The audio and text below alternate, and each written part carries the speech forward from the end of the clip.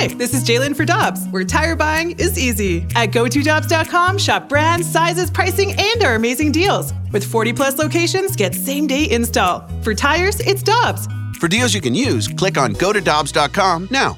Time now for the Fast Lane Podcast, presented by Dobbs Tire and Auto Centers on 101 ESPN.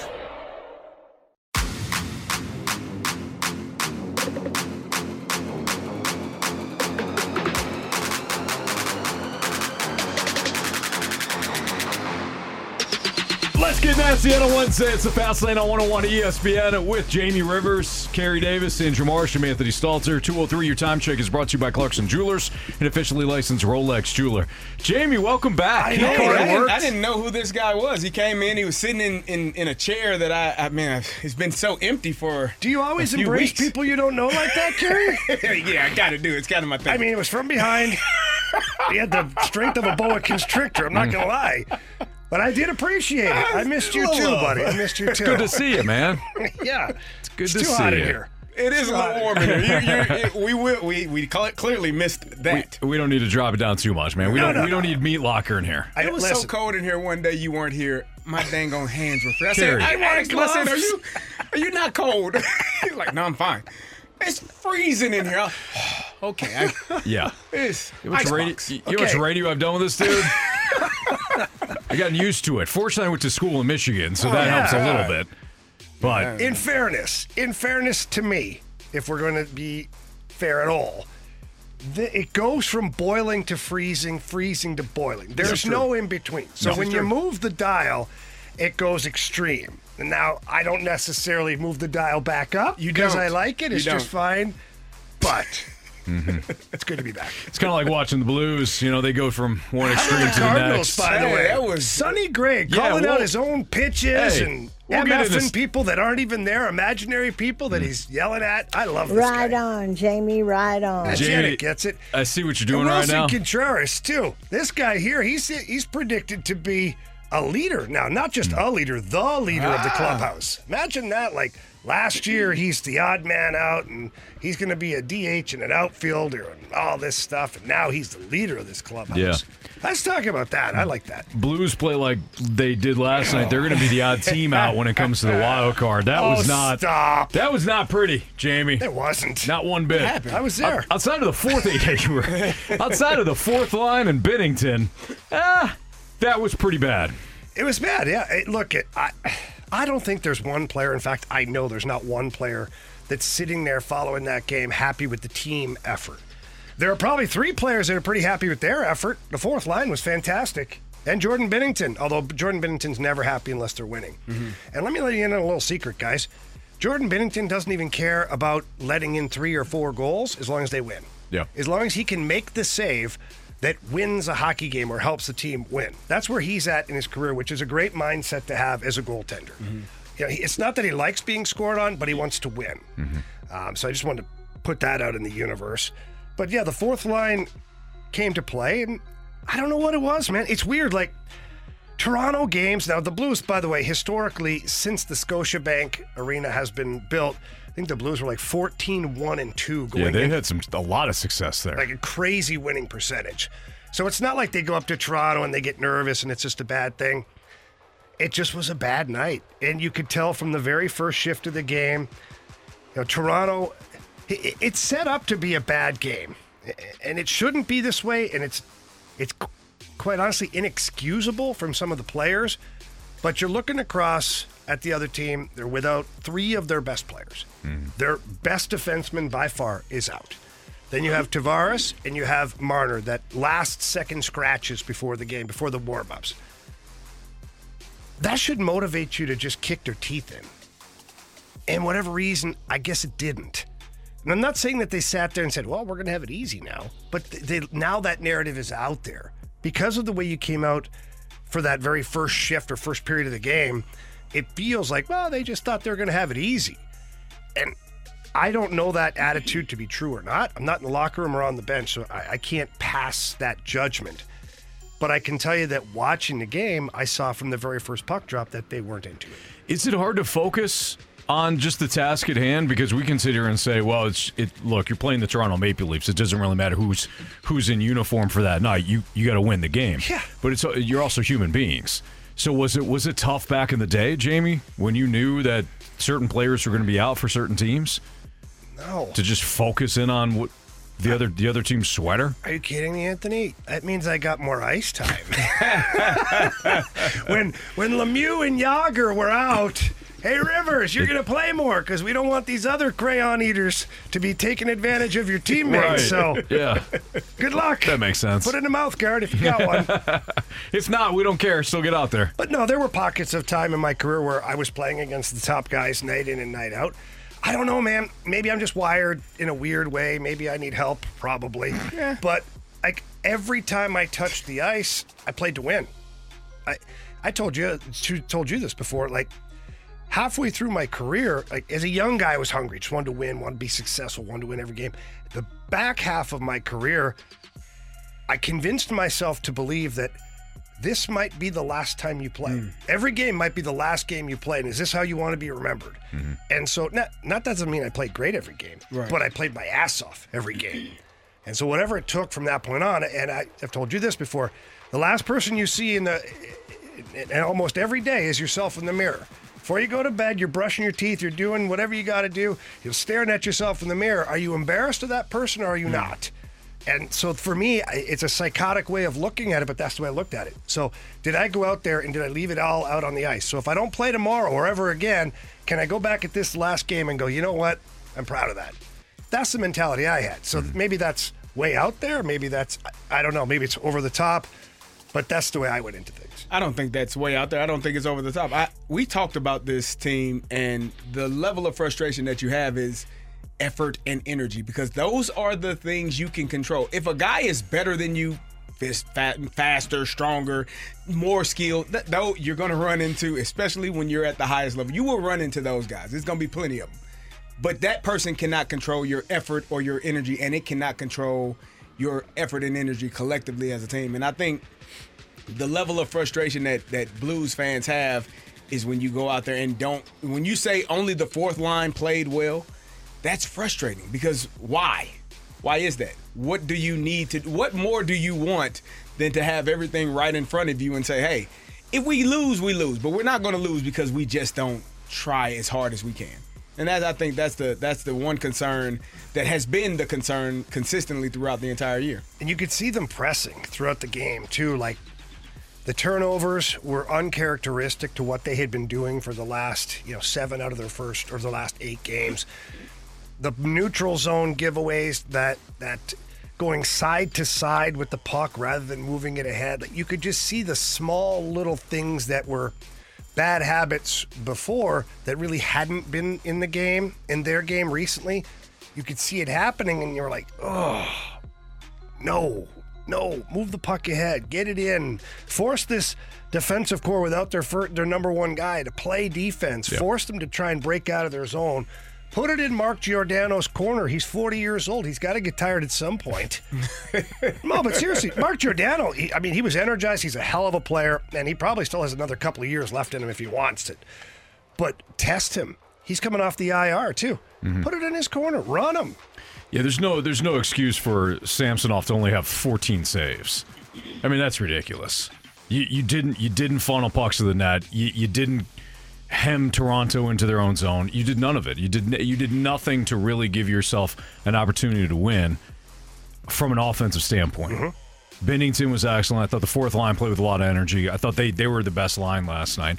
But when it comes to you want your fourth line to have that identity, but I don't know how you guys feel. I don't want the fourth line to be the best line in a given night. I'm going to tell you a secret, Anthony. It's a dirty secret too. We can say it on air. If the fourth line is your best line, you didn't have a great game. Right. That's no disrespect. I was a fourth liner as a forward. I was a third pair defenseman as a defenseman. Mm-hmm. And if I was the best guy on the ice with McInnes and Pronger and Steve Duchesne and other guys in our lineup, we had a bad day. Yeah. It wasn't great. It's tough. It it's is. somewhat Chief, you know, you're a fourth liner. It's somewhat similar, Carey, to the safety. You look down the box score, it's like, our safety was our Led leading the team in tackler. tackles. That's not good. We didn't have a good day. He was active. He had Yeah, 17 He had to be. tackles. Oh, that meant the linebacker probably had 3. Yeah, not great. Not great. Good means they got, defense is important. they got past the linebacker to get to the safety. Yeah, and the opposing running back had a 7.3 yards per carry 180 average. yards. Yep. Blues and Oilers, not that they're playing well. That's the pregame show tomorrow at 6 o'clock. Oilers. What did they score, 20 last night? They had 3, and I think they ended up with 7. They had 3 going into the third and 4 goals, I think, in the 7-4 was the final, I believe. Well, it's a good opportunity to bounce back. They'll be tired. Yeah, they'll be real Lifting tired. their arms that many Arms tired. times. They Yeah, shouldn't have They got scored that many. Travel from Edmonton today. That's a I mean, long there you go. trip. It's a beautiful sunny day, but that's a long trip. Oh, yeah. You know? They should have saved some of those goals. So Blues are 8-4. It was 8. 8-4. Oh, I was way off. Unreal. Who's in your starting 9 for the Cardinals on opening day? Katie Wu had some projections for the starting lineup. We'll discuss that next on 101 ESPN. We're right back to the Fast Lane Podcast, presented by Dobbs Tire and Auto Centers on 101 ESPN.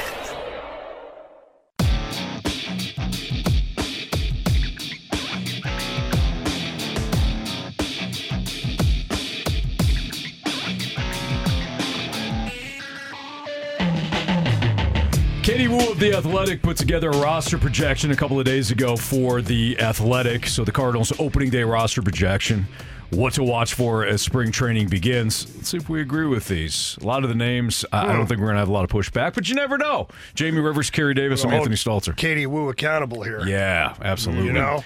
All right, starting pitchers. Sonny Gray, Miles Michaelis, Kyle Gibson, Lance Lynn, Steven Matz. No Nope. surprises here. Check.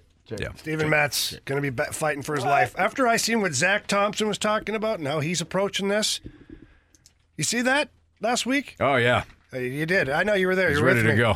No, he is dead set focused on taking a rotation spot. I hope he does, quite frankly. Who I would hope you he rather? does. If both parties being equal, would you rather have Zach Thompson or Steven Matz ready? Steven Matz, if he's healthy. I would say the same. I would disagree. Well, but here's the thing, Jamie. Here's the trapdoor scenario. Even if he is healthy, wait till about May, and then No, but I Zach understand, Thompson but I'm will be saying in the rotation. All things being equal, wouldn't you rather have the young arm?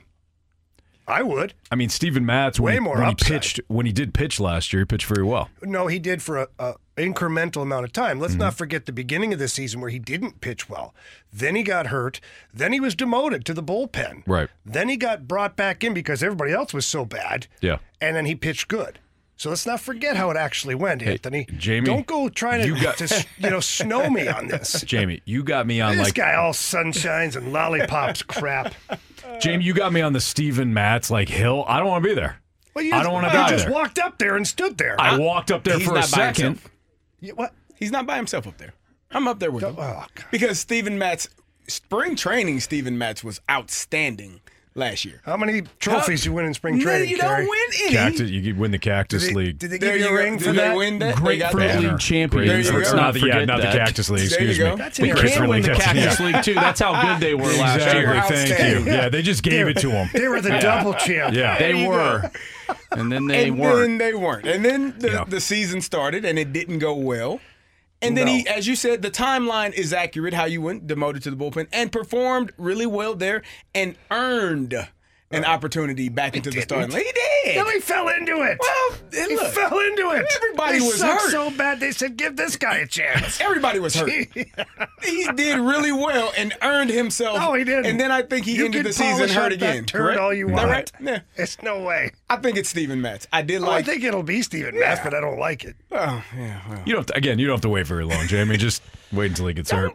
Don't put that on Steven Matz. He's going to be healthy. he- He's going to Kerry puts he's that on going himself. to start He 33 does. games this year. Carrie, don't forget these are right here for you. There we go. Guys, Yes. We need better glasses. 33 Marshy, games from I don't Steven know. Matz. I kind of like these. Over under. Marshy, we're going to Over. task you with something. Over? Yeah. You're going to hit a dollar store somewhere in St. Louis, and you're Okay. going to buy a pair of red glasses and a pair of blue I glasses. might have to get a few blue glasses after last night's game. Yeah. I'm sure you can find plenty of Cardinals and Blues related glasses. No, you'll pay too much. We don't want that. Go on Amazon. Get the cheapos. After Little last expensive. season, I'll get like the I like Tony the red Stark tinted. glasses. Yeah, there you go. You know what I'm talking about? It would be good. Well, expensive. Tommy loves expensive. absolutely, yeah, he doesn't care.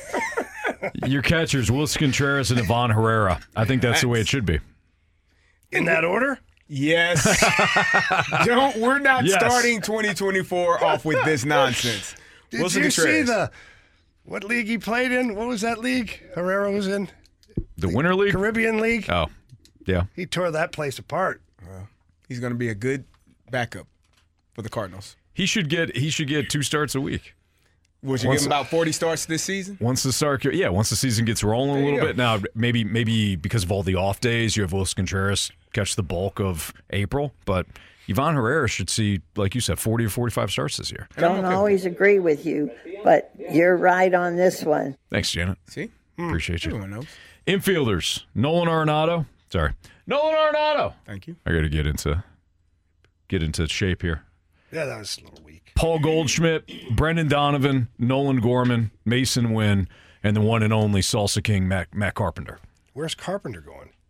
Starting at second base. In the clubhouse. He's starting at second Oh, well, base. he didn't say the position, so I was like, That's what he. Well, no, this is Katie. It just says infielders. he's not starting anywhere. No, he's not. No, starting. he's not. No, we're talking about roster projections. Oh, Yeah. I thought we were putting together the starting We roster. will. This is why I got so serious, guys. I misunderstood there. the assignment. Yeah. Well, this is just a roster projection, And and then we're we'll just get letting everybody play. and then we'll get into the. Well, there are 5 starting pitchers. That may have I did thrown dig you my off. heels on that Okay. one. Yeah. All right. That may have I thrown you stand So by it. again, no pushback on the infielders. Outfielders: Lars Nootbaar, Tommy Edman, Jordan Walker, Dylan Carlson, Alec Burleson. Yeah. I mean, yeah. Right. I mean, yeah. Yeah. Relief pitchers: Ryan Helsley, Giovanni Gallegos, Keenan Middleton, Andrew Kittredge, JoJo Romero, John King, Ryan Fernandez, and Nick Robertson. There's a lot of new faces there. She said those 3 spots are shaping up to be the most competitive area on the roster. Any toss-up of Robertson, King, Fernandez, Andre Palante, Matthew Liberatore, and even prospect Gordon Graceffa with an outstanding spring could make the cut. King makes the roster here as a left-handed complement to Romero, while Robertson provides durability. I like the way that Katie laid that out there. I don't think that Matthew Liberatore starts the year in the bullpen, and I could see Andre Palante after the mess that he had last year, of a season last year. He's behind now. Mm-hmm. So What a those turn names, of events for that kid, man. He did everything possible to get himself into the action to where they started him even. They loved him so much. And last year you couldn't pitch him. and then he did everything to get himself out of there, unfortunately, to lose a roster spot. It's tough when you're a younger player, trying to figure out your role, trying to figure out yourself and how you fit in all of that. I think, maybe a little bit more experience, he'll be better. But I mean, for the most part, I think that John King and JoJo Romero for me was, in my opinion, the MVP of the bullpen last year. He was the only one that I trusted as we went down late in the season. You could tell he was still passionate about winning and wanting to do everything he could. Got his first decision ever in his career. So I think he did a great job last year and earned a spot on this roster for 2024. Yeah, I agree.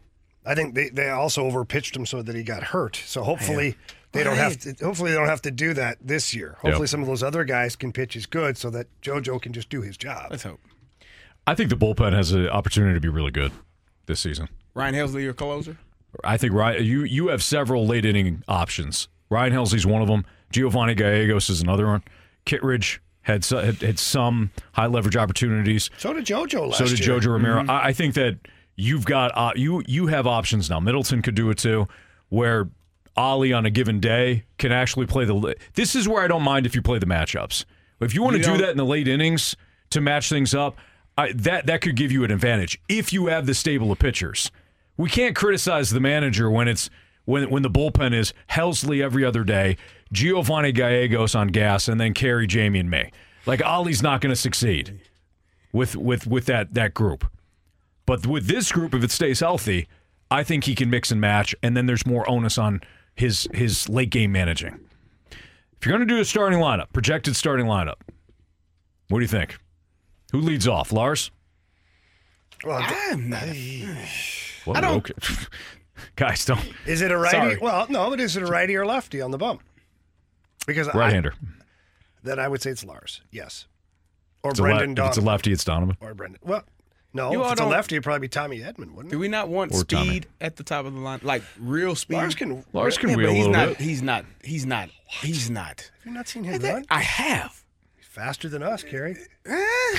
Oh, he is. Yeah. I still can pick him up and put him down. No, I know, but One time. Our I'm not hamstrings- going to race more. our Nah, hamstrings aren't equipped for. this is true. I don't know. Okay, so some combination of Donovan, Newbar, Tommy Edman at leadoff. Okay. Paul Goldschmidt, number 2. I'd like to know. Yes, I don't disagree with that, but I'd like to know what Goldie's numbers are in the 2-hole rather than the 3-hole. You know, like where does he have his biggest success? That I don't know. I You'd have to I ask. would him. like to see Jordan Walker in the 2-hole. That's I would a like good that. I would like to have. I want to see him. I mean, he was batting 6th, 7th, 8th, and the numbers aren't going to be as great when you don't have anyone batting behind you or people aren't on. If you're batting 8th, I want to see him with more. If you want to see the best version of him and the best version of your team, let him get on. And now he's fast enough that can get around the bases when Nolan or Goldie hits one in the gap. Like I that's my opinion. Goldschmidt in the 2-hole, yeah, he's probably going to get on. How is he going to be able to get around there fast enough? Give me somebody that can hit the ball hard and get around the bases when my big guys come up after him. I don't hate the idea. Like 2 years ago, we were starving to put somebody else in the 2 spot because Goldie 3 and Arenado 4 seemed to work. In fact, Tyler O'Neill, they were really wanting that to work out because of Tyler O'Neill being able to have pop and also his speed. And run. And that never seemed to work out. They've tried a number of guys. Finally, they got sick of it and said, "Go, Goldie's going to go there." I like But Goldschmidt. doesn't it limit? Like when you don't have speed on the base paths, now you're station to station as opposed to, yeah, I can get a guy that can get from first to third and not be thrown out. He's not going to be stuck Sure. at second base. I just feel like if you have more speed, more athleticism, let's go. I would let's want, use that. So in that spot, I want somebody with a combination of high on base and power, and that's Goldschmidt. I want somebody that can get on base, either continue the inning or set something up, or somebody that's got a little power, and Goldschmidt has plenty of power. So with his ability to get on base plus the power, I like Goldschmidt too. We agree to disagree. Okay, fair enough. We outvoted you, actually. That's fine. 3. It's democracy, baby. 3, this is where you can kind of play around a little bit. I mean, if you wanted to have Donovan lead off, you can have Lars Nootbaar here too. I like Gorman here. You can go Gorman If you're he's going in the lineup. Goldie, too, I like Gorman 3. I'm fine with that. All right. Arenado 4th, Yes. Contreras 5th, Yes. Yeah. and then I would either go Gorman or Lars here if you're not gonna. Gorman is 3. Yeah, but depending on the matchups, Yeah. Anthony's saying. Okay. I'm fine with So that. now too. you got Jordan Walker back at the bottom Jordan of the lineup. Walker. Anthony has Jordan no respect Walker. for Jordan Walker makes sense here at 6 too. Why is he so far down? Why? Enough. Time to lean on More the kid. opportunities. Anthony. Time to lean on If him. you're supposed to be a star, give me star at bats. Give me the guy. Put some people behind me. So guess what you got to throw to me? Good pitches. Because if I'm batting after those guys, and the only person to protect me is Mason Wynn, and maybe Tommy Edman. Hey, you already said Mason Wynn is batting 9th, and you don't expect much from him in the lineup. What pitches am I going to see? How do you get the best Carrie's version right, of Anthony. him? I don't say it very often. But Thank you. Carrie's right. That's first. That might. All right. What, can you write that down, Marsh? Let me. 2:30 on 2/14. Valentine's Day. That's got yeah. got The you, love. boo. Let me throw devil's advocate at Oh, you. here we go. Alrighty. The bottom of your lineup stinks. Now what?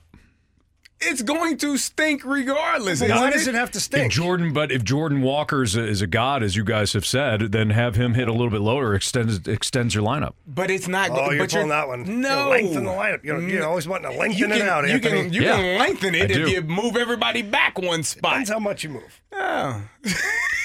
Just saying. No? All right. Don't move back too far. That'll lengthen it out, all right. Tommy Edman and Mason Wynn, some combination of those two guys, 8-9. All right, we've got what's trending next on 101 ESPN. The smartest way to do your homework is Heckman Lumber. Warm weather means homework for homeowners, and if your homework means a new deck, then turn to the deck experts at Hackman Lumber. Browse the largest inventory of decking materials and deck accessories in Missouri at Hackman Lumber Company. Talk with their experts about treated lumber, cedar, TimberTech, Trex, Evergreen, and Azek to find the best deck for you. Check out endless choices of railings, balusters, and LED deck lighting options. Hackman Lumber Company will not be undersold on in-stock decking materials, guaranteed. You can choose to do it yourself with Hackman's expert advice, or they can recommend reputable contractors to do the work for you. Hackman Lumber is an authorized Yeti dealer and also stocks a large assortment of grills, so celebrate summer with a new Big Green Egg, Weber gas or charcoal grill, and all of the accessories from Hackman Lumber. Come visit their showrooms in St. Charles, Pacific, and Troy, Missouri, or online at hackmanstl.com. We're right back to the Fast Lane Podcast, presented by Dobbs Tire and Auto Centers on 101 ESPN. It's time to find out what's going on in the sports world with What's Trending Now. Brought to you by Goodwill. Donate a car and get tickets to the St. Louis Cardinals.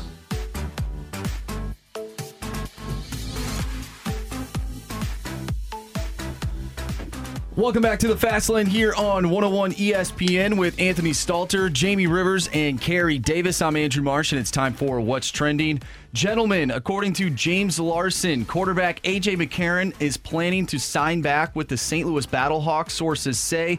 McCarron was officially released by the Bengals today, and Larson is told his return to the Battlehawks could be as soon as this week. What are your guys' thoughts on that?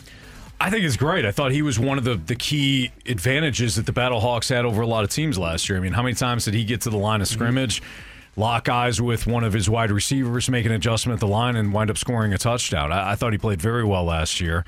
Again, I think it's one of the Battlehawks' biggest advantages to have somebody that can read defenses, read them on the fly, make adjustments, at the line of scrimmage. He's got a fair amount of experience, more so than a lot of the quarterbacks that he's going to face throughout the XFL season, or USFL. What is it now? UFL season. The awful. I think this is great, and the fact that he wants to be here, he wants to play for the Battlehawks, even better. I think he's got it figured out. I mean, you go and sign with the Cincinnati Bengals, you become a backup. Joe Burrow gets hurt, you sign, you play in a couple of games, you get some opportunities, but you know you're not ever going to be the starting quarterback there unless Joe Burrow gets hurt again and Jake Browning doesn't perform as well as he did. And then you get to go back to the UFL and play football. So you got the salary part of it because you were able to be active for some games, but then you also get to come back and play football and do the thing that you love to do and not have to worry so much about the finances because you got a few game checks, and those game checks were pretty decent, I'm sure. Even though if it was league minimum, he still was able to get some money and come back and play the game. I think it's a great idea. I think he's done a great job, and I think he's going to probably try to do the same thing, repeat the cycle next year. This is exactly what I've been saying about the XFL/UFL. Now, this is what you need to be, is a development / maintenance league for some of these players. Because when the Bengals needed a backup quarterback, I'd rather go find a guy who was just starting in a professional league. Right. I'm not going to say equal, but a professional league, calling plays, reading defenses, all this stuff. Then the guy sitting at home. I know Joe Flacco did a hell of a job, but not everybody's Joe Flacco. You know what I'm saying? So Hall of Famer Joe Flacco. Hey, Hall of Famer. If Eli Manning is, so's Joe Flacco. We'll get into that later. You didn't know that? Yeah. The numbers match up, Anthony. That's what I said, Anthony. You weren't here. Carey I almost fell over. I had the numbers to support it. Didn't want to hear it. Kind of. Anyways, my point, if we get away from Joe Flacco being a Hall of Famer, one day when he's wearing that gold jacket, you'll know. But this is what the UFL should be. You should be able to send guys down, even for me, even young guys, get them some game action. I know there's always risk of injury. Well, there's risk of injury in every minor league pro system. The hockey's physical too, and guys play in the minors all the time. So it is what it is. But I think, to your point, he's got to figure it out. Yeah. Come here, play as a starting quarterback, continue to be a guy that can be called upon at any point. And then any NFL team that gets an injured quarterback at any point, even an injured backup quarterback, hey, let's call A.J. McCarron. Yeah. He comes in at the right price. He's going to perform, and then we just cut him. He goes back to the we're fine. Right. This is exactly why I think the league should be operating like that, with this minor league-esque look to it. Mm-hmm. Guys, the Chiefs are having their parade today, and Steve Spagnuolo was signed to a contract extension, the team announced, even though Kevin Demoff the other day was that him, Anthony, who was saying that he should have a head coaching gig because of what the Rams failed to do while they were here in St. Louis? Didn't give him much of a shot. Coming from the guy who signed the checks. Yeah. Well, coming from the guy that Kevin, go back to bed. Yeah. Hey, they weren't even trying. No.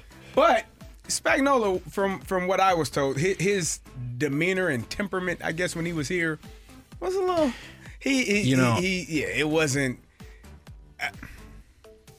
It wasn't St. Louis, I guess, in terms of taking down the greatest show on turf. Yeah. Information and pictures and signage and wanting to make it all about the new regime. You don't disregard or disparage what came before you, especially if it was greatness. You accept it and you try to build onto it.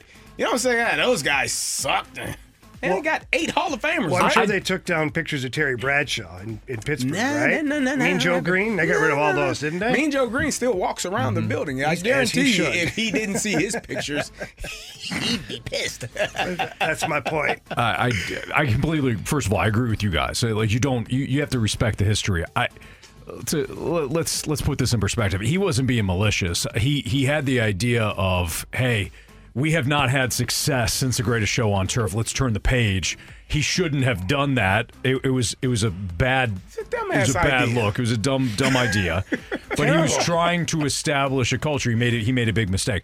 The bigger mistake, in my opinion, the culture was already established. The culture was established, but they were terrible for a while. So he was trying to say, "Hey, let's stop living in the past. Let's turn the page forward." He just did it in a bad way, and he never got a head coaching job after that. I thought the bigger issue that he had, though, was he was hiring guys that he knew wouldn't get hired in other spots. So he was hiring assistant coaches that wouldn't be plucked. Right. That means they're not good enough. Yeah. They're not good enough to be plucked. They're not good enough. You want your assistants to be taking calls from other teams for head coaching positions because they're that good. Yeah. You think Dan Campbell wants to see Ben Johnson leave? No, not at all. But he knows that Ben Johnson's doing a hell of a job, and he's going to get plucked someplace else. Right. You want that as a head coach. I thought Spags made a couple of missteps, but credit him. He has found his calling. He found a role. He's the only coordinator in NFL history to win four Super Bowls now. So the Chiefs have their guy. His career's set. Good for him. I don't think he'll get another head coaching job. I don't think so either. Maybe he doesn't want it either. Yeah, maybe he doesn't want it. I'm staying It's a lot with of Patrick. success. Odds are he's probably being paid pretty handsomely right now. He's probably one What's of a the. defensive coordinator make? Couple million? I actually don't know. Carrie, do you know? Yeah, like NFL, Spags? I don't know what they make in the college. I feel like gets paid more. College, you can make a couple of mil as a coordinator. I'm not sure what they make as far as NFL coordinators. Spags is making a couple mil. There's no way I'm he's sure not he making is. 2-3 sheets. There's he's no not. way. He's 800, 900,000. He's got to be more than that. There's no way. Even, I mean, that's still a great That's living. still a great living. Still. Yeah. And We didn't talk about $10 million. this. We didn't talk about this a couple of days ago when the report actually came out. But Josh Hader admitted to something that caught all of us kind of off guard, and we're like, I can kind of see it from both sides here. We'll get into that and talk about maybe this is why the Cardinals don't pursue high-paying relievers either. That's next on 101 ESPN. We're right back to the Fast Lane Podcast, presented by Dobbs Tire and Auto Centers on 101 ESPN.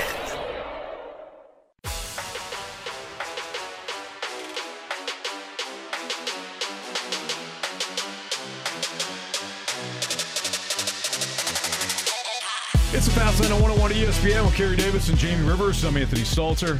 Josh Hader, a couple of days ago, admitted that he didn't want the Brewers to use him or overuse him in certain situations a couple of years ago before he got dealt because he was hoping for that big payday. He wanted the big payday. He didn't want to be overused. He didn't want to be put through the meat grinder before he got paid. This is one of those situations, guys, where I really feel like I get both sides of it. I want the player to be competitive. I want him to want the ball constantly, right? But there's also an element of not all players. And I don't know what makes Josh Hader tick, but you guys have probably played in your respective sports with guys that just didn't care about the money. They wanted to compete at all costs, and there's probably guys that didn't give a rip about hockey. It's just what they were good at, or football, and they got paid to do it, and it was just a job for them. So maybe Hader falls into that line. He's like, I want to get a big payday, and then we'll keep going here. I don't like that in my athlete, but I'm also realistic. I understand that some guys are motivated by different things. But when it comes to the Brewers, now that we have this perspective, I would have traded his ass too. I would have traded him right when they knew. Or do you pay him? No, I'd trade him. Or do you pay him? And say, fine, this is the payday you want. Here's the payday we'll give you. This is all we're giving you. I think they were smart to deal. Yeah, I'm not disputing that. I guess I'm just expanding the conversation a little bit. Well, don't. Well, I'm going to continue to do it just because you said don't. When I try to look at things from a player perspective. That's initially where I always come from. Most times, you only get one opportunity to get that big contract. And if you haven't gotten it yet, you kind of got to protect yourself at all times to make sure you get it. But there is a fine line between I'm not going to play or I'm not going to do this because I don't want to get hurt and kind of leaving your teammates out to dry. So there's a fine line.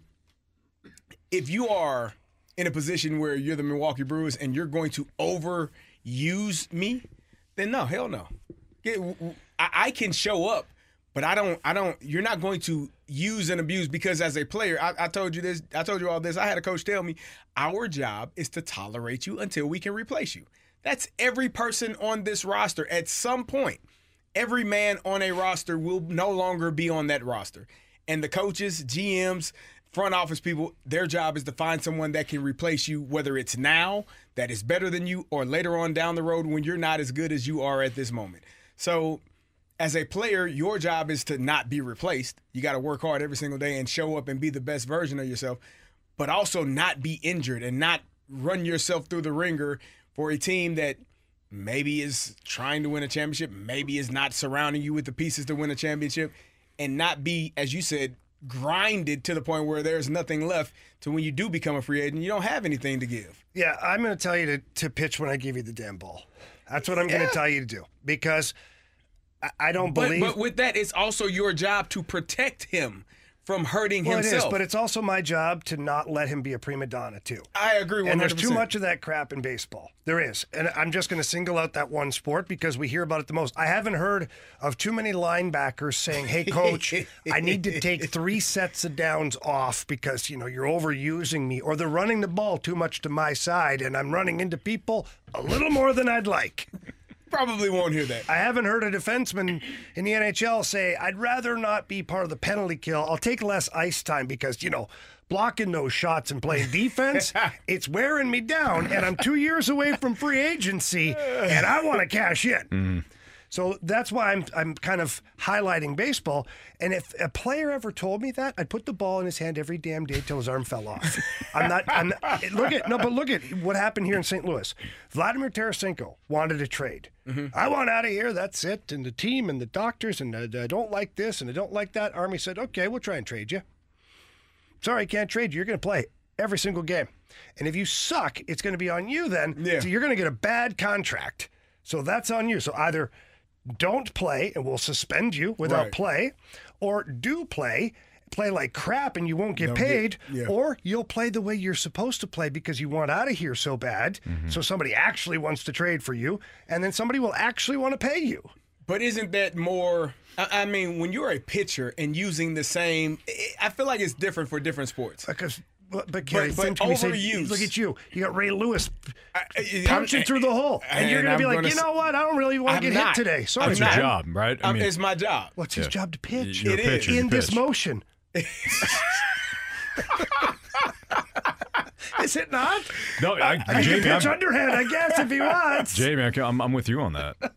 I understand it from a player's perspective. Again, we all, even when players sit out, we may not have players say in the middle of the game, yeah, I'm not going to show up, but we, NFL for sure, we're not showing up to training camp. I won't be there until you sign me to the money that I'm worth. And I got a year left on my deal, but I still won't show up because I'm not going to put more stress on myself until you guarantee me the money that I know I deserve. So it may not be in the point where it happens in game, but it does happen. And I'm sure it happens in hockey where guys are fighting for a new contract and wanting to be paid and not wanting to participate until they get paid. And I think this is essentially the same thing. Josh Hader saying, you all are not going to run me into the ground because when you run me into the ground, stay home, protect yourself. But it's middle of the season, so you're but not that's going to not my run fault. me into.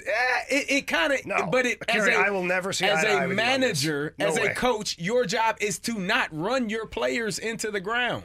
But then you can It's have to healthy protect them meetings to with the team. I agree, and come to an agreement. But Correct. it can't be your stance. You're going to pitch in my stance. No, I'm not. Somebody has to meet in the middle, and unless you meet in the middle, then we're both going to stand our But ground that's and when not you bring do it. everybody in, right? So the president of baseball operations, the manager, the pitching coach, your agent, and you sit down and say, hey, he's feeling it a little bit here right now. Can we come up with a schedule, include the trainer or I agree. whoever, and say, can we come up with a routine, a 7-day routine for this guy that makes sense for both the club and the player? And then if the team says, no, blank you, then you know, okay, all of a sudden, my arm, it's just a little strained. I'm going to take a week off here because I felt a tweak in my shoulder. My Ooh, arm? My arm. Remember Caddyshack? Yes. He goes, oh, my arm, it's broken. I just love how you in the middle of the sentence.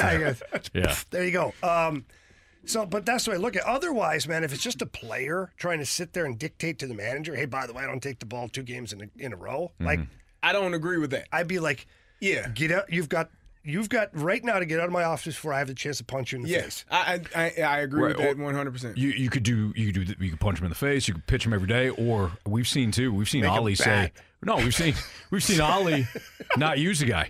Like, Hey, sit down there. You're going to disappear then for about a week now, and I'm not going to go to you. Yeah, but then some other poor sucker's taking the ball 3 days in a row.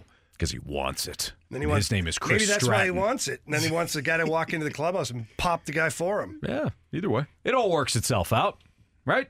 Sure. Okay. It's Fastlane on 101 ESPN. Blues Cues are next. If you've got a Blues-related question, send it into the Air Comfort Service text line at 314-399-9646. Again, Blues Cues next. Oh, my arm. It's broken. We're right back to the Fast Lane Podcast, presented by Dobbs Tire and Auto Centers on 101 ESPN.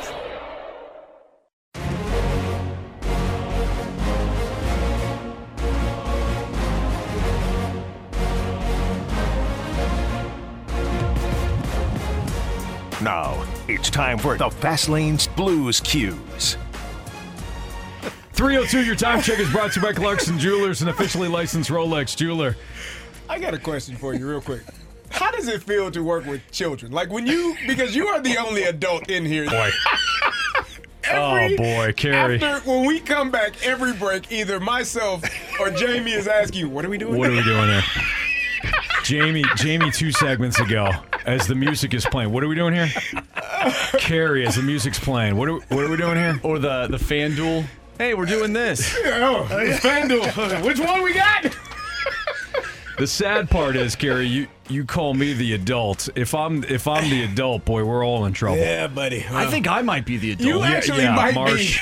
be. That's not good. The younger brot's taking care of the 3 older idiots. Oh, man. Poor Every day. Anthony, though, like, seriously, he's had to deal with Dunk, which, I mean, everybody loves Dunk, and I love listening to Dunk. Like, awesome. Yeah. But you had Dunk, then you had BT, Then you had me and BT, and now you got Carey and me. Right. Poor Anthony. I mean, he's really been set up. Holding it together, man. What have you I'm done? proud of you. What did you do to Tommy to piss him off? No. Listen, nobody knows who the hell I am without Dunk, Jamie, BT, and Carey. That's just a fact, you man. are the guy. I appreciate you guys. You kidding me? All right, so it's Fastlane on 101 ESPN. Let's get in some Blues cues via the Air Comfort Service tax line at 314-399-9646. Go ahead, Marsh. All right, let's start off with the 314. Would Jordan Kyrou get less criticism if he was a $6 or $7 million player? Robert Thomas is a clear step above in terms of consistency. Just don't see the level of consistency out of Kyrou to justify $8 million, ... yet. For sure. Yes, like he if would. Jordan Kyrou was making $3 million right now, people are like, oh, that's the best bargain ever. It's the I don't best care deal if he ever. ever plays defense. But, I guess, and justifiably so, the price tag means that you a certain level of play from that person.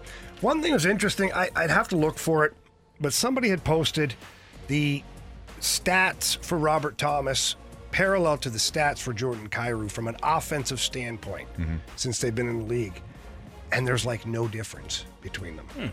Like very small, and I think that Kyrou actually has more goals.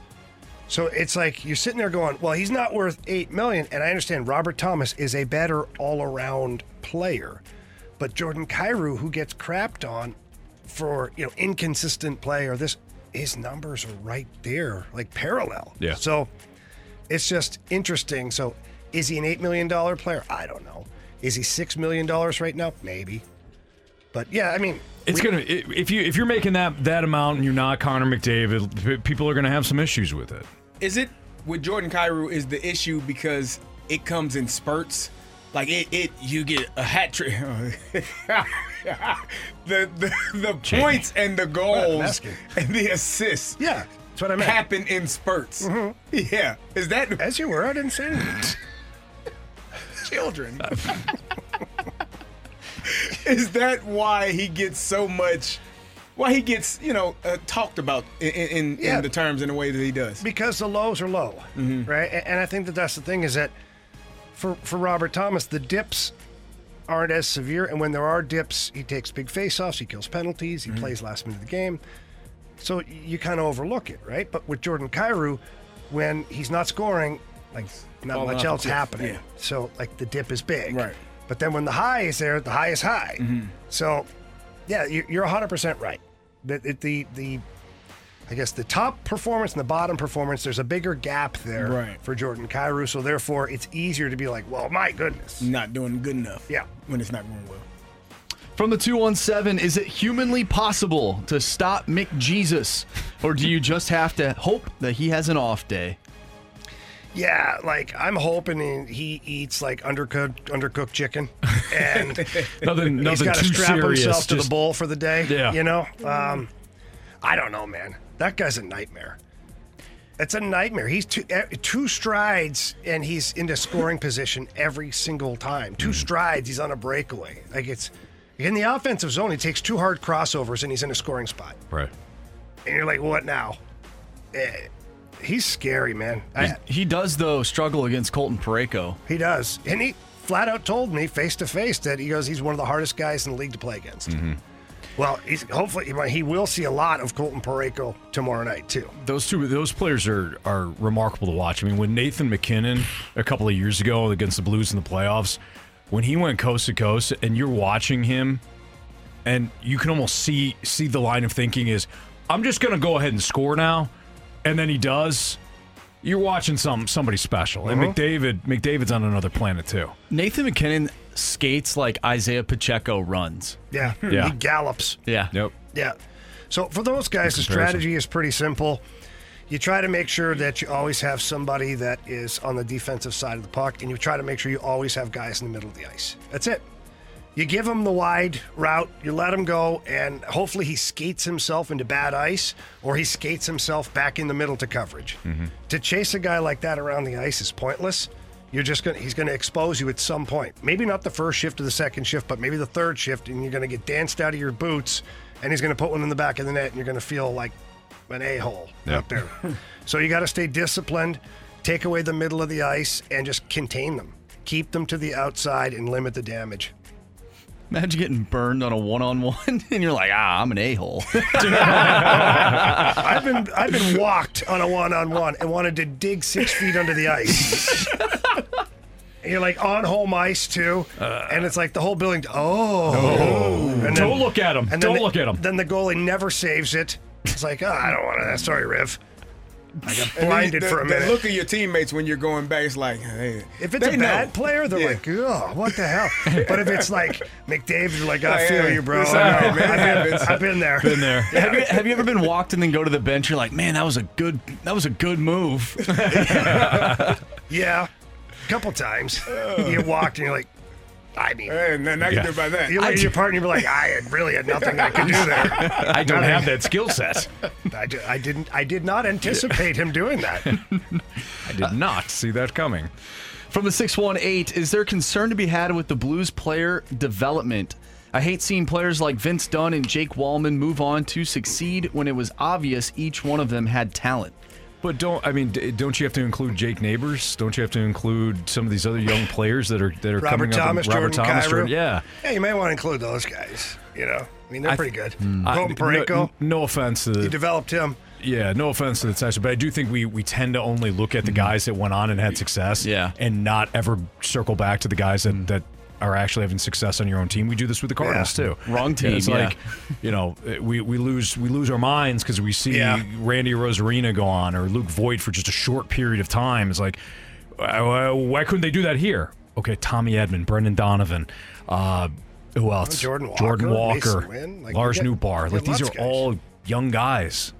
I think maybe they're thinking about talent evaluation more than development, because I think that those guys. And let's not forget here, when Vince Dunn was left unprotected, like you had a deep defensive core at the time. You had 6 guys that were players. Like he wasn't really breaking your lineup. He was in your bottom 2 defense pair. His bottom line. And Jake Wallman. No offense to Jake Wallman. He's a very skilled individual. He's not going to, split the atom anytime soon. And I watched him play last night, and the same crap he did as a Blues player, he did last night. He got burned for 3 goals in the third period where you're wondering, what area code is this guy's head in right now? But you see him doing the gritty in overtime, and you're like, this guy, he was, why is he not on our team? Yeah, but we didn't need him. That's the problem, is you see him scoring a goal, but you didn't see the 59 other minutes of the game where he made, umpteen amount of mistakes. Right. I'm not saying these guys are bad players. They're good players. They're playing fine, but they both got put into situations where the team wasn't that great, so they were allowed to kind of figure it out. Vince Dunn went to an expansion team. Figure it out. And now he has. Jake Wallman went to the Red Wings, who were terrible for a couple of years, and he's figured it out. It's kind of like Jets fans watching McCall Hardman catch the game-winning touchdown and be like, we didn't need him. Like, I don't think you're really missing him that much. Well, no one was going to throw him the ball anyways. That's why he was wide open. You and I were thinking the same thing. You and I were thinking the same thing. Don't worry about him. He'll fumble it, I'm sure. Oh, damn, he caught it. Last one here from the 573. I got 2 tickets for tomorrow's game. What are some things to look out for when I get up there? Connor McDavid. Leon Draisaitl. They're pretty good players. I think he meant like things around the arena. Oh, yeah. Yeah, I know this is crazy. I don't even know if I've ever really walked the concourse. Ever? It's a nice concourse. Ever. And think, because as a player, I played. And now I'm down between the benches. Yeah. So you take the elevator either all the way up or all the way down. I don't even go all the way up anymore. That's hilarious. I walk in the building, walk down these stairs, and then I walk past the locker room, and that's my spot for the day. Right. You should do it one day. Walk around the concourse? Just to get the experience. I'm good. They're probably going to stop you and talk to you. Yeah, that's fine. I love talking to people, Kerry. I know. They're awesome. Game day experience. I can't. I'm not one who could say, by the way, don't miss this, don't miss that. I know they got a Shake Shack in there. The line is usually long. Our girl, Kim Eberly, which, by the way, let's wish her all the best. She's in the hospital right now. She's got a little something going on. She's getting better, though. She'll be battling back. But Kim Eberly takes care of everybody over at Bally Sports Midwest. And in the games, sometimes she'll sneak away and come back, and all of a sudden she's got a little box full of Shake Shack. You're like, oh, give me that. I'm like, cookie? Jamie, you there? Mustard all over my shirt. It happened one night. Did it happened. And she had to get the soda water, and then Ray Barilli had some stain remover. And they're like, meanwhile, I'm like, can you see it if my tie's over here? You kind of are a hidden mess when it comes to that stuff. A secret mess. Oh, yeah. You spill stuff on your shirt all the time. I'm savage. Yeah, you are. Might just have to go tarps off on the broadcast. We could. Yeah. We could. There you go. I told JK, let's go tarps off. He's like, no, I'm good. No, Jamie, I don't think I'll be doing that. He said, well, why are you talking to me? No, we're not doing that. Why would you do that? Jamie looks like Dean Portman in Mighty Ducks 3. That's right. Darn right he does. It's a Fast Lane on 101 ESPN. Cardinals rotation, their age has been a big topic of conversation for fans. John Mozeliak addressed the age a great quote. of the starting rotation. I wouldn't have gone that route, but hey, you do you. We'll tell you what he said and talk about whether or not the age is a problem next on 101 ESPN. We're right back to the Fast Lane Podcast, presented by Dobbs Tire and Auto Centers on 101 ESPN.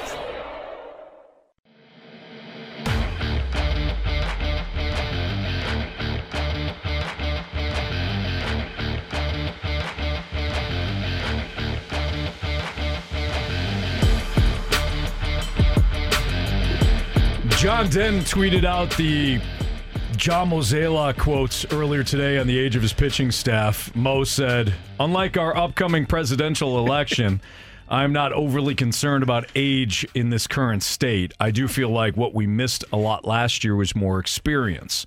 He continued, when you're trying to take or tie age and experience together, it's usually common. Going down that path, we knew that it was likely where we'd end up with an older staff. Are you guys concerned at all? First of all, Mo, I mean, I think he brings up a really good point about when you're trying to get experience. Experience a lot of times goes hand in hand with age. Are you guys concerned at all about the age of the starting rotation? A little bit. I'm not for this season. What does it matter this season? Well, if you think about last season, that we talked about it, 3 of those guys are in the top 5 in hits allowed. I mean, people will say, oh, well, that's because they pitched a lot of innings. Cool. That's great. But they still were top 5. One of them gave up the most home runs in Major League Baseball. That's a bit concerning. And until they show otherwise, you don't get unless you're LeBron James. He's probably the only person. Tom Brady. You can name the guys that got better and kept staying good as they got older. Most of us usually get worse, get a step slower, get a little bit weaker, not as strong as you were when you were 31 in comparison to 32 or 34 in comparison to 35. The older you get, the more your body tends to start to break down. There are only a few that tend to go the other way. And so, yeah, for me, that's a bit of a concern. But I will have to see how they look, how they perform, and what they're doing. This is where I'm coming from, though. If none of these guys, outside of Sonny Gray, is part of the future for the Cardinals. You're looking at guys like Tink Hence and Gordon Graceffo and Michael McGreevy. I mean, you hope that all of these guys, maybe Takao Roby, you're hoping that all of these guys will come up. It's not realistic that they'll all come up and make an impact, but that's at least what you're hoping for. But when it comes to Lance Lynn and Kyle Gibson, they're on one-year deals. So if they were to break down in a one-year deal, let's say they suffer an injury, it is more incumbent that you have the guys in your minor league system to come up and make an impact, because that's also they're not only a part of your present in that situation, but your future. It would be less concerning if you didn't lose 91 games last year. And speaking to what you're saying, because if they break down and have injuries and you have to go the youth route and those guys aren't ready, you're probably going to have another 90-loss season. And so that plays into it as well. I think if you made it to the playoffs, or if you were 81-81, if you were just 500, okay. But you had one of the worst seasons that I've ever seen. I'm 42 years old. I've never seen a Cardinal team perform that I can recall perform that poorly. So if what you're saying is, yeah, they're on one-year deals, but this is a critical year in my opinion. Your manager is on his final year. What are you going to do if Steven Matz breaks down, because he has in the past, and Lance Lynn is older, Kyle Gibson is older? If they don't perform or are not able to perform at a high level, That's concerning. But you signed these guys. Like you signed Lance Lynn, you know, signed Megan Kyle May. Gibson. Wouldn't that still be the case? You'd still be coming off a 91-loss season, even if you were going to go with imagine the Cardinals going with a young rotation. They say, hey, we're going to go with all the internal options. We'd still be saying, you're coming off a 91-loss season. I think there'd be more pressure, quite frankly. I think the problem that people have with this is that they signed both Lance Lynn and Kyle Gibson. Sure. I think had you signed one or the other, and then you had your current rotation, or you signed another mid-rotation guy that's a little bit younger, I don't think you'd hear as much noise about it. I think the fact that you signed two elder statesmen is the issue. And to the point of the injury thing, it's real. Like, it can happen. To older players are definitely more susceptible, especially in a pitching delivery, like the shoulder, the elbow, like the strain is, everything is there. So I think it's a legit concern that you signed two guys that are, so experienced. Sure. We'll call it. But they're still on 1-year deals. So I don't care about the age. But I'm with you. Okay? If they break down, it's like, okay, well, at least they're on 1-year deals. It doesn't hurt you next year. You're right. It's not like you signed these guys to multi-year deals and then, oh my gosh, they got hurt and now we're screwed. But it screws you up for this year. That's my point. If you don't have the depth. If you don't have the depth, if your guys aren't ready, and you signed two older guys, and one of them or both of them breaks down, now you're screwed. You're back in that situation where you were a year ago, where you put all your eggs in one basket and thought it was going to work. It didn't, and it just imploded on you. Right, and I'm with you on that. I would not have signed both guys either. I agree. Hopefully they make us eat our words. Yeah, that'd be nice. It would. It'd be great. The Cardinals, though, so this all comes back to, in my opinion, what the Cardinals were looking for, because they clearly were not looking to completely revamp their rotation. If they did, they would have been more aggressive when it came to maybe acquiring Jameson Taillon or Dylan Cease or signing somebody that was younger, Jordan Montgomery, for example, right? Like really being aggressive with it. So, but you're right. So that was never going to happen. The Cardinals were, but that wasn't their goal. Their goal was to sign three guys, have them eat, really focus on eating innings and not be tied up long term, because they do have a stable of young guys that they hope at some point will be the bedrock of their rotation. They're definitely looking to hand the baton off. Sure. You've got Graceffo, McGreevy, and Hentz. That's three guys who they're predicting to be in their rotation in the near future. So if this 1-year deal of experienced guys gets you over the hump, gets you to the next year, and then if they pitch well enough to make you second guess it again, or one of them, let's say Lance Lynn has, a turnaround season to where the home runs aren't being given up, he's getting the innings, he's getting the strikeouts. Not that he's an all-star, but he's maybe a 4 or 5 in your rotation. What the hell? Let's run it back for another year, Lance. And then, by the way, McGreevy's joining the rotation too next year. So then Steven Matz or Kyle Gibson, maybe those are one of the guys you move on from. Or maybe it's flipped where it's Gibby that has a great year in your. So the best case scenario is that those two guys stay healthy, and one of them in particular rises to the top, so that now you can add a young guy next year, hang on to some veteran presence, and that's the best way to make the transition. If you're the Cardinals and you want to remain competitive, that's the best way to do it. Yeah. Otherwise, you just clear house of all the older guys, and you just say, all right, young boys, your turn, go. Yeah, and we just deal with it. Exactly. I think that's coming. I think the fact that they lost 91 games last year, premeditated. They had premeditated plans here. They lost 91 games last year. So what were they going to do? They were going to go the cautious route. We're going to bring in 3 veteran pitchers. If they finished third last year or second last year and just missed out on the wild card, I think we would have seen them, and this is just my opinion, but I think we would have seen them probably go the youth route. Say goodbye to Adam Wainwright, maybe attempt to re-sign Jordan Montgomery, but likely let go of Jack Flaherty, move on from him if he didn't show anything, and then go to the youth route, because it's like, hey, our team is just there. We got a little bit of a youth movement. We're going to roll the dice with these young guys. But instead, had one of the worst seasons in Cardinals history. You got your face punched in. So if you turn around to your fan base and say, hey, last year stunk. We're going to roll the dice on these young guys. It wouldn't have worked. So they went the other route and said, we're going to be very super cautious. You wouldn't have got your $3 million through the gate. No. And I think that's one thing that John Mozeliak was very aware of, and I think that's why he chose his words very strategically when last year was turning into an ish show. Yeah. He started talking about, well, we're going to address the pitching at the deadline. Pitching. And Right. he overdid it to the point to where, like, don't worry, guys, we got you. Like, hey, fan base, we're good. Yeah. Keep coming through those gates. Right. Keep buying those $14 beers. Please. Please. Yeah. So we can go get another 47-year-old starter. 47. It's experience. 37. They didn't sign, what's his face? Rich Hill. Rich Hill. Not yet. They'll acquire him at the deadline. He's not available. They'll acquire Somebody him at the else deadline. signed him. Yeah.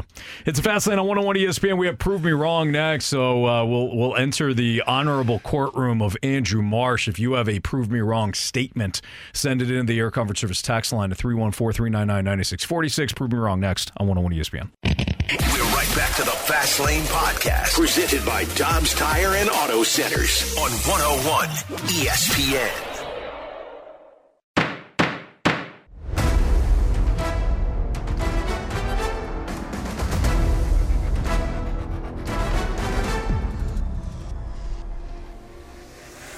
Prove me wrong, kids.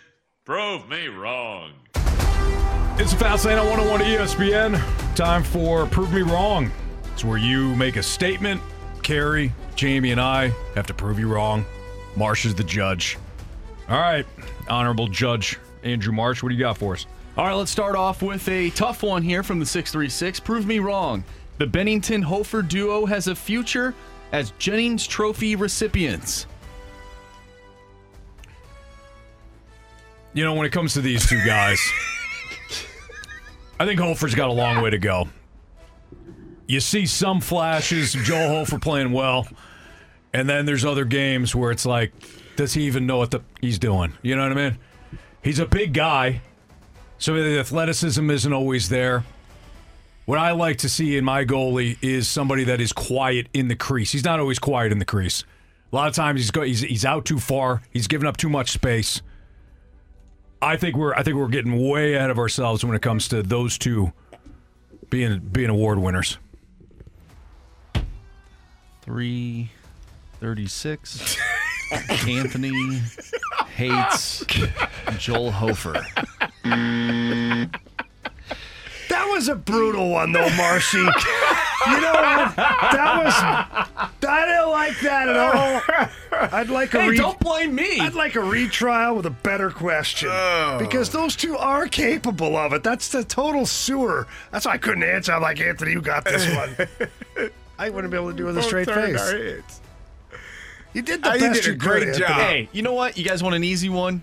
Here's an easy one from the 618. Prove me wrong. The Cardinals have a better chance at the World Series than the Fastlane has at having a show where everyone is present. Are you kidding me right now? The Cardinals have a better chance of winning a World Series. And first of all, we're all present right now. Indeed. And I guarantee you the Cardinals are going to win a World Series. Have you seen the starting rotation? Hey, you love that offense, huh? That offense finished fourth in runs scored in the NL Central. Notice how I didn't say in all of baseball or even the National League. I said the NL Central. You got teams that aren't even trying. The Pittsburgh Pirates aren't technically a major league team. The only reason why everybody says, the Pirates aren't that bad is because the Oakland A's exist. You got Cincinnati not trying. You got Milwaukee trading off their best players again. They didn't even say the manager can stick around or the president of baseball operation and get rid of both those guys. Come on. Really? Well the said. Cardinals. Yeah. The Cardinals are going to win. They're not even trying. They're half trying. It's an average team, average At least effort. we try to have a full show. Yeah. All the time. We're here today. You here tomorrow? Yeah. That's 2 in a row. And I'll be here the next day, too. It's called a winning streak. There you go. Yes. I don't think the And Cardinals I have was too here many. yesterday-ish. I was on the show. I don't think the Cardinals have too many winning streaks in their future. I rest my case. Well said, Anthony. Well said.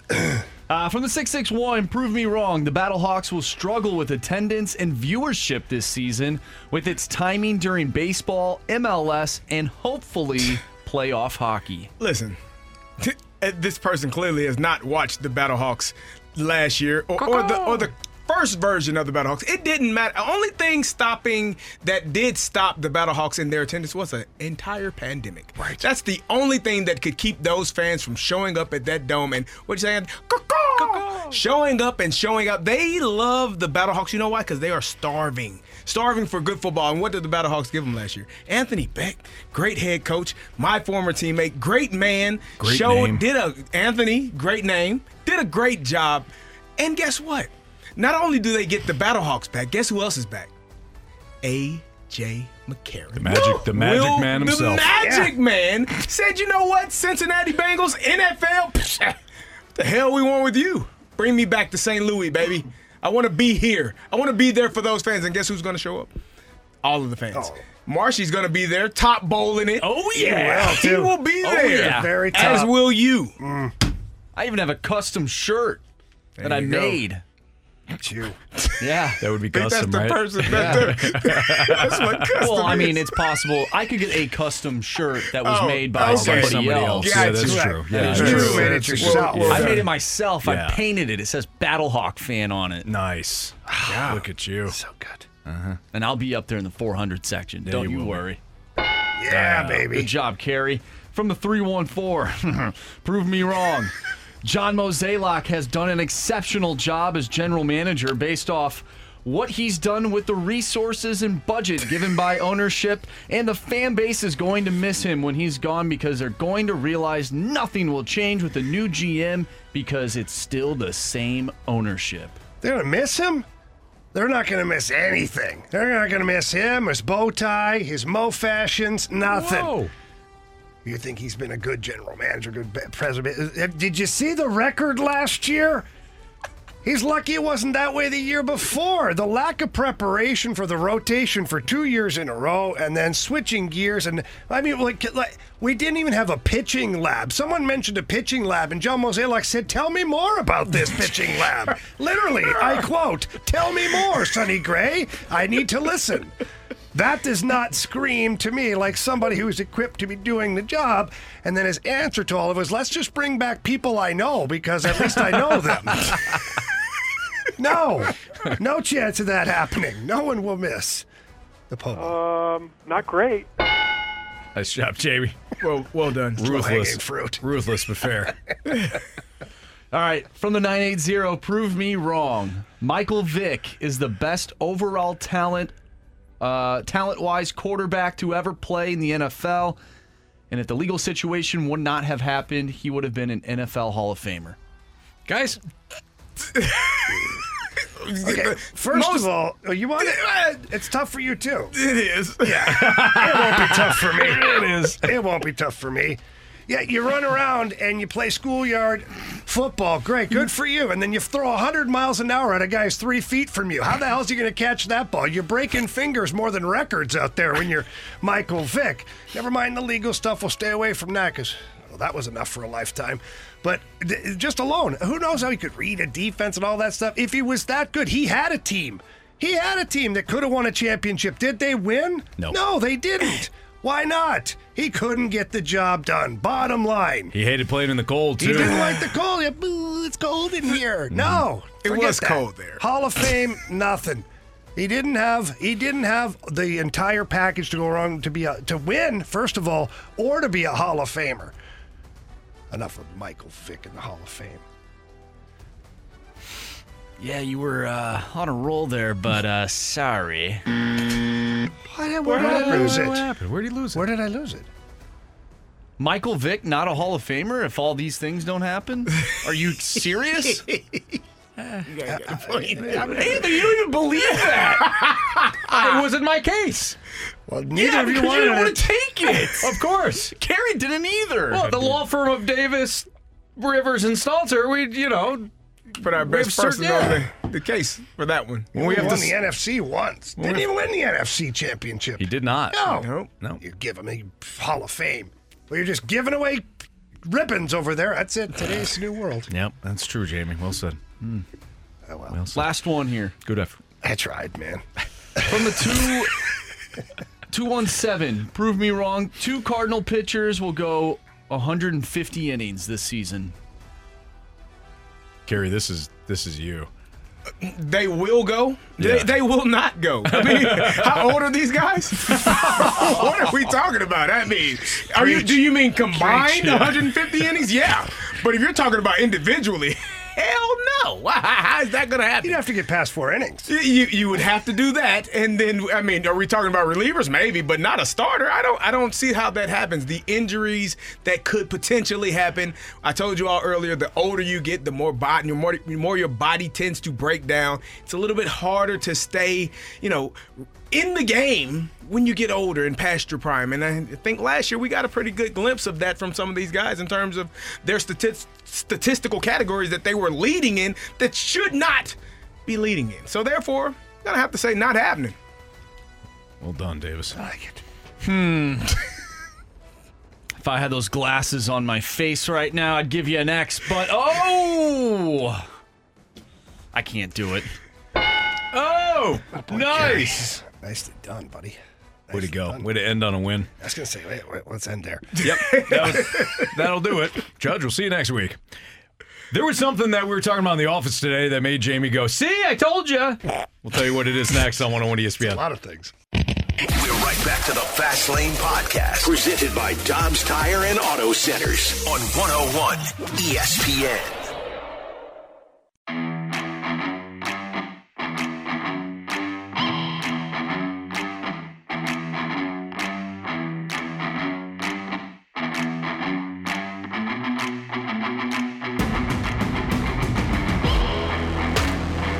It's a Fast Lane on 101 ESPN. Kerry Davis, Jamie Rivers, Andrew Marsham, Anthony Stalter. We've gotten a lot of text messages about what has happened in Kansas City. Hey, aren't you guys going to talk about this?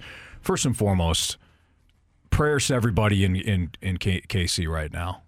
There were shots fired as the Chiefs were doing their Super Bowl victory parade. So shots were fired. Reportedly right now, and we're not. First of all, we're not reporters. Second of all, we're not there. Okay, so we're going off of the information that's available on Twitter and on the NFL Network, which we have on right now. The NFL Network is reporting 8 to 10 people injured after the shooting. We've seen other reports that 9 have been injured, one has been killed. We have no idea how many shooters there were. Who were doing the shooting? Why we're doing the shooting? I understand that you guys want more information. All we can do is provide you the information that we're also seeing on Twitter. I don't know how to be. Well, we got to be careful too. That. Exactly, because we a don't lot want of things just get said. Yes, there's video of people tackling one suspected shooter in one of the clips here. If that's the case, and they tackled somebody that actually was one of the shooters or the shooter. That is incredible acts of bravery, and good for them for recognizing that this could have been one of the shooters and bringing him down. Other than that, I don't know what else to say outside of, again, our thoughts and our prayers are with the people that were at the parade that, certainly at the very least, scared out of their minds, and more so anybody that had a family member injured or a friend injured or killed. Well, you go there to enjoy the day. You're supposed to be there to celebrate the team that you love in a great moment. It's just a shame that there will be people of any age that now the memory will be this. Yeah. Right. I just, I can't imagine that moment. You're there, as you said, to celebrate a great victory, something that, unifies the city. Yeah, everyone is supposed to be, it's a joyous occasion. Everyone's supposed to be there having fun, having a good time. And then, maybe one or two people or a few people make a dumb decision and do something like this, and it ruins it. And as you said, this becomes the lasting memory for this day, which was supposed to be celebrating your team that just won another Super Bowl. Now your memory of this day, February 14, 2024, is, I was at that parade when gunshots went off. And it's it's unfortunate. It's unfortunate that we have so many instances like that in this country. But, for that moment, for that time, I think that's a tough thing to deal with. And it's going to be a lasting memory for those that were present. It just sucks for everybody. Whether you're a fan that was there or whether you're part of the team that is celebrating now. Now, how about anybody who's watching that going, no, now we're supposed to continue to celebrate? Right, yeah. no, you can't. It's a tough go, man. It's awful. So Just sucks, man, and we'll try to update everybody as much as we can. But again, we're going to tread very carefully to make sure that we're giving factual information so that you can hear that instead of just whatever people are, thinking happened. Yeah, this is a situation where, Jamie, I completely agree with you. We can't just be it makes no sense for us to speculate 4.5 hours away, not having nobody there. It's a terrible situation, and I hope that not more people were injured and or suffered any fatal injuries after this. But best we can do is provide you what others are reporting. But as of right now, and I'm seeing the number right now, Andrew Siciliano on NFL Network says 10 to 15 people were injured, 1 deceased after the shooting around Union Station after the Chiefs' victory parade. So that's the latest right now. 10 to 15 people injured, 1 deceased after shooting around Union Station. Again, no idea how many gunmen there were, whether there's one or multiple. Don't know if I'm assuming that they would be in custody, but we don't know. I would hope that the injuries are not, from gunshots. Sometimes people get trampled and stepped on and knocked over and things like that happen. So best case scenario, that's part of some of those injuries. Obviously, one person is passed on, which you never want to have. It's hard to even think about something like how many kids were there, how many kids may have not gone to school today to partake in that and be around it, and families, and just the moment was supposed to be, as I said, a joyous occasion, and now it's not. Mm-hmm. So again, the latest, and the mayor of Kansas City is speaking now live on the NFL Network. We can't hear the audio, but 10 to 15 people were injured at the Chiefs' Super Bowl victory parade. 1 deceased after the shooting occurred at Union Station. We'll continue to provide updates as they come in, but hopefully this is the end of it. But now you got a whole investigation going on and things like that. So, again, we'll keep you updated. All right, we'll take a quick break. Then we'll come back with the gauntlet. Do we need a gauntlet contestant, Marsh? I guess we do. I just got one. All right, so we're all set for the gauntlet. Whoever it is has an opportunity to take on the full field here. So we'll play the gauntlet next on 101 ESPN. We're right back to the Fast Lane Podcast, presented by Dobbs Tire and Auto Centers on 101 ESPN. 4 warriors, 4 categories, 1 challenger. Can you master the gauntlet? The Gauntlet is powered by Master, your hometown source for business communications for more than 30 years. Visit Mastor.com. It's Fastlane on 101 ESPN, where it's 4 o'clock. Your time check is brought to you by Clarkson Jewelers, an officially licensed Rolex jeweler, with Kerry Davis and Andrew Marsh and Jamie Rivers. I'm Anthony Stalter, and we welcome in Armin, who's our latest contestant here in the gauntlet. What's up, Armin? Hey, guys. How are you doing? Thanks for having me on. Real quick, before we get into the gauntlet, I just want to share my condolences and sympathies and prayers to everybody affected at the Super Bowl parade today. Yeah, well said, Armin. Well said. We're certainly trying to keep tabs on what's going on in Kansas City, but well said. We're certainly thinking about everybody that's been impacted there as well. Armin, you have the full field here. Would you like to take on Marsh, Kerry, Jamie, or me today? I have a really good feeling that I'm going to win today with my little 2-year-old in the back as my good luck charm. I want revenge, and I want Marsh. Oh. Wow. All right. Man. Marsh got you the first time, Armin? Marsh got me actually the first 2 times. This is my 3rd time on. So. Oh, wow.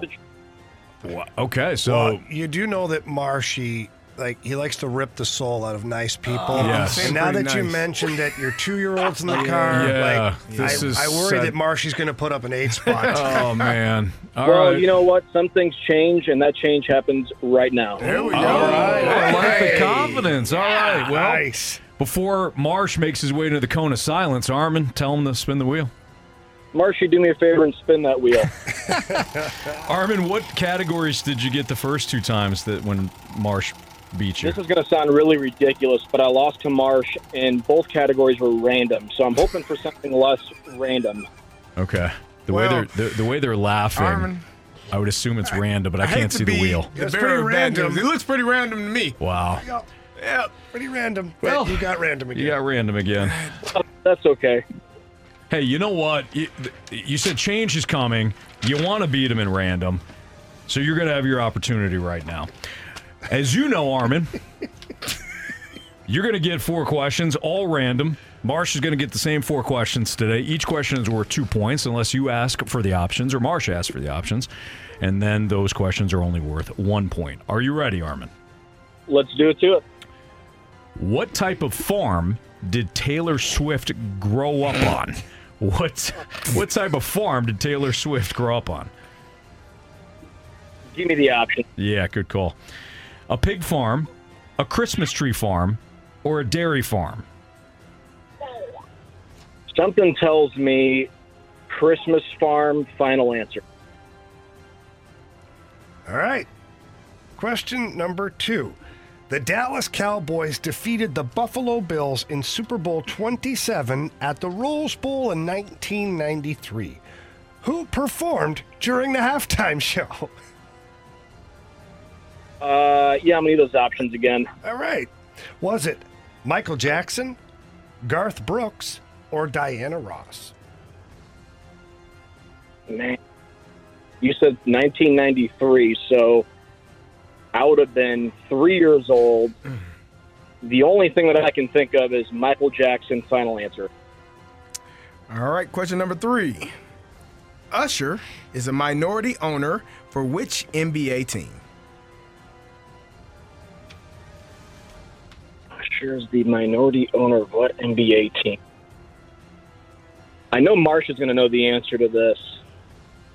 So I'm going to take a stab and say, you know what? For safe measures, let's do options. Is it the Atlanta Hawks, the Cleveland Cavaliers, or the Houston Rockets? None of those were in my gut. So let's do Atlanta Hawks, final answer. All right, Armin, question number 4. Who sang the longest national anthem at the Super Bowl? In ever. In ever, Bob. Since it's been recorded. Who sang the longest national anthem at the Super Bowl? I think I know the answer to this. I'm going to say Chris Stapleton, final answer. All right. Well, Stapesy. Okay, let's welcome back Marsh from the Cone of Silence. Armin? He's sitting in Mike Ryder's chair today. Yeah, he is. Armin, how you feeling? Well, let's hope my 2-year-old brings me good luck here. If not, then we're an over. Marsh would have defeated yet another stand-up human being. All right, Marsh, welcome back. Hello. Hello. Are you ready for random trivia? Yes. Apparently, Armin lost to you both times in random trivia. So the wheel gave him another opportunity. All right, maybe today is his day. All right. Gary? Yeah. You tell Marsh? Marsh, pack a lunch. Okay. Okay. All right, here we go. Question number 1. What type of farm did Taylor Swift grow up on?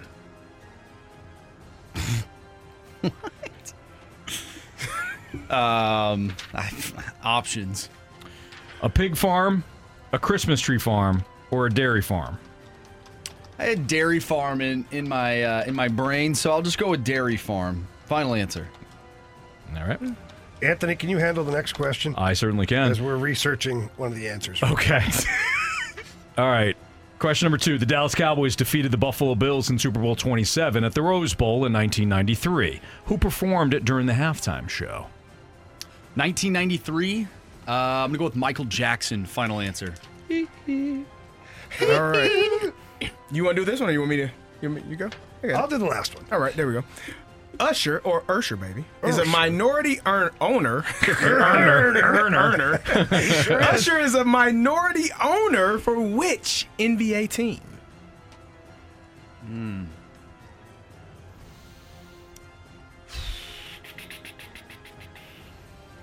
Options. Is it the Atlanta Hawks, the Cleveland Cavaliers, or the Houston Rockets? I'll go with Atlanta. Final answer. All right, Marshy, final question for you. Who sang the longest national anthem in Super Bowl history? As it's been recorded for amount of time, who has sang the longest national anthem?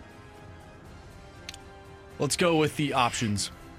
Was it Neil Diamond, Whitney Houston or Alicia Keys? Alicia Keys. It's not my answer, but, just thinking about her. Thinking about the halftime show, Carrie. Yeah. What about her? I'm definitely thinking about her still. She's flat out pretty. That's a bottom line. Who is the second I'm not person? even mince my words. She's Whitney flat Houston. out pretty. Let's go with Whitney Houston. Final answer. All right. Here we go. I missed the answer on the first one from Marshall. Never mind, I can't see without my glasses.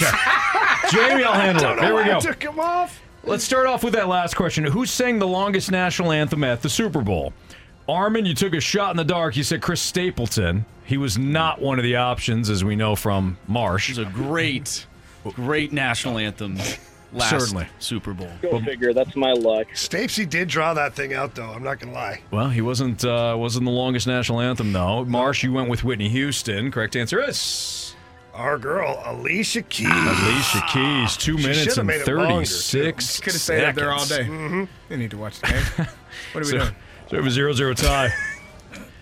Usher is a minority owner for which NBA team? You both took the options. You both wound up with the Atlanta Hawks. Correct answer is...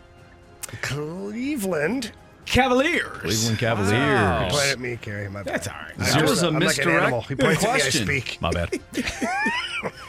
0-0. But Atlanta Hawks is what I would have said, too, for obvious reasons. Sure. Anthony. Clearly. What type of farm did Taylor Swift grow up on? Armin, you said a Christmas farm. Marsh, you said a dairy farm. Correct answer is... Christmas tree farm. A Christmas tree farm. So Armin's got a 1-0 lead over Marsh. Comes down to this. The Dallas Cowboys defeated the Buffalo Bills in Super Bowl 27 at the Rose Bowl in 1993. Who performed during the halftime show? Marsh, you went with Michael Jackson. Armin. Well, you also went with Michael Jackson. Correct answer is... Michael Jackson. That's correct. But Marsh didn't need the options, and we got a 2-2 tie. We're going 2-0. Walk it off. We're going to walk it off, baby. Wow. Here we go. We're going to walk it off. Armin, you're going to hold off on your answer, but when we go to you, you're going to have to say it, all right? You got it. Marsh is going to write down his answer. He's going to show it to us. Closest to the pin wins. Marsh, you got a pen and paper? I got it. I got my whiteboard. That works. All right, here we go. Your tiebreaker question. Again, Armin, you're going to hold off on your response. How many Grammys has Taylor Swift won? How many Grammys has Taylor Swift won? We're looking for a number. Closest to the pin wins. Marsh is taking a sweet-ass time right now. He's really trusting Armin, who's got the 2-year-old in the back. 2-year-old's Googling right now. Yeah, he is. Or she is. All right. All right, Marsh, we have his answer. Armin, what's your answer? Her favorite number, I'm going to go 13. Okay, what's your daughter's name? Line. She's listening in on this phone call. She's my best little buddy, best little friend. Is she a Swiftie already? She is not, but my 11-year-old is. Okay. I don't feel good. How many Grammys has Taylor Swift won? We just heard Armin go with 13, which meant a lot to him. That number meant something to him. Mm-hmm. Well, it's her favorite number. Yeah, it's her. It's Taylor Swift's favorite number. I thought it was the daughter's favorite No, number. It might be. We're not sure, but She's it's got a definitely Taylor Swift. Album 13, right? Yeah. I don't know. I mean, you're not a Swiftie, Anthony. No, I'm not. We'll get you some bracelets soon. Thank you. I Soon appreciate that. Yeah, I need some. On the way. Anyways, so Armin went with Taylor Swift's favorite number, which is 13. Not 87, apparently. She's a big Brock Purdy fan. Yes, she is. Marsh, you wrote down. I wrote down 19. 19, which is not Taylor Swift's favorite number. No, I don't think so. Not yet. Carrie Davis, how many Grammys has Taylor Swift won? Well, Marsh, Armin, the correct number is 14. Armin.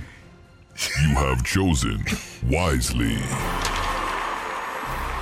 Armin, you went after Marsh for a third time. He beat you twice in random. You said today is a new day. You said not today. Not today. Not I tonight. like it. And you were right. Armin, congratulations. You knock off Marsh Day in the tiebreaker round. job. You'll be back tomorrow to take on CD, Jamie, or me. Nice job. Hey, nice fight, Marsh. Thanks for letting me win this one. I didn't. You won that fair and square. You won that fair and square. Congrats. I love you guys. Hope you have a great day. Stay safe, and we'll talk to you guys tomorrow. You too. All Thank right, you very awesome, much, man. Armin. Appreciate you. That's Armin here in the Fast Lane on 101 ESPN. I'm glad he beat your ass, Marshy. Whoa, hold on now. You know what? I would have gotten all zeros if, for some reason, I just saw Michael Jackson pop up on my Twitter the other day. 1993 halftime show. Otherwise, I wouldn't have known that. Well, there you We go. had a discrepancy. That's Yeah, why you guys- I read it wrong. You guys are I read it scrambling. wrong. I was doing national anthem. Oh, And it's it was Carrie, Garth- and you because had I saw Garth Wikipedia Brooks, pulled yeah. up too, and I was like, Well, I can't trust yeah, I Wikipedia. but That's it. This is Garth one of our Brooks sources. did do the national anthem that game. I got confused with That's the okay, national buddy. anthem. That's why we double check Halftime things show. around here. We Yeah. take it very seriously. Thank you, sir. You verify. Trust but verify. That's right. There you go. All right. The Cardinals didn't just add innings eaters. We'll tell you what else they added next on 101 ESPN. We're right back to the Fast Lane Podcast, presented by Dobbs Tire and Auto Centers on 101 ESPN.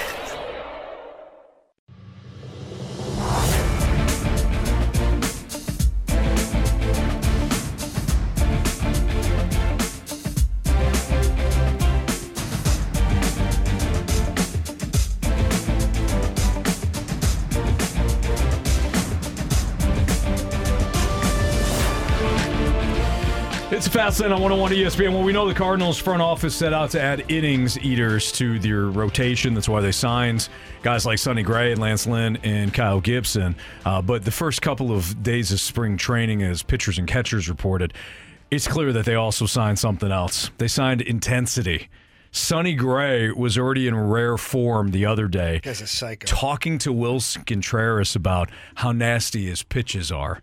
Well, he was sitting Bleeping there. nasty. Yeah, he's sitting there yelling at Contreras, first of all, like, as he's pitching, like, where to move. Let's get aggressive. Get inside on this guy. Like, telling his catcher, this is where I want you to be. Nobody standing there. No, but that's the beauty of it. I know, it's I'm awesome. sure Contreras is sitting there going, this guy's crazy, but I But think I I like love him. And then throwing it, and Contreras going, that was great. No, that was effing nasty. Mm-hmm. Let's get nasty, Contreras said. We should talk to Sonny Gray. Yeah. Get nasty in the fast lane. Mm-hmm. But no, I want my pitcher to be an absolute psychopath like that. And the Cardinals need it. Yeah, they do. They're so vanilla.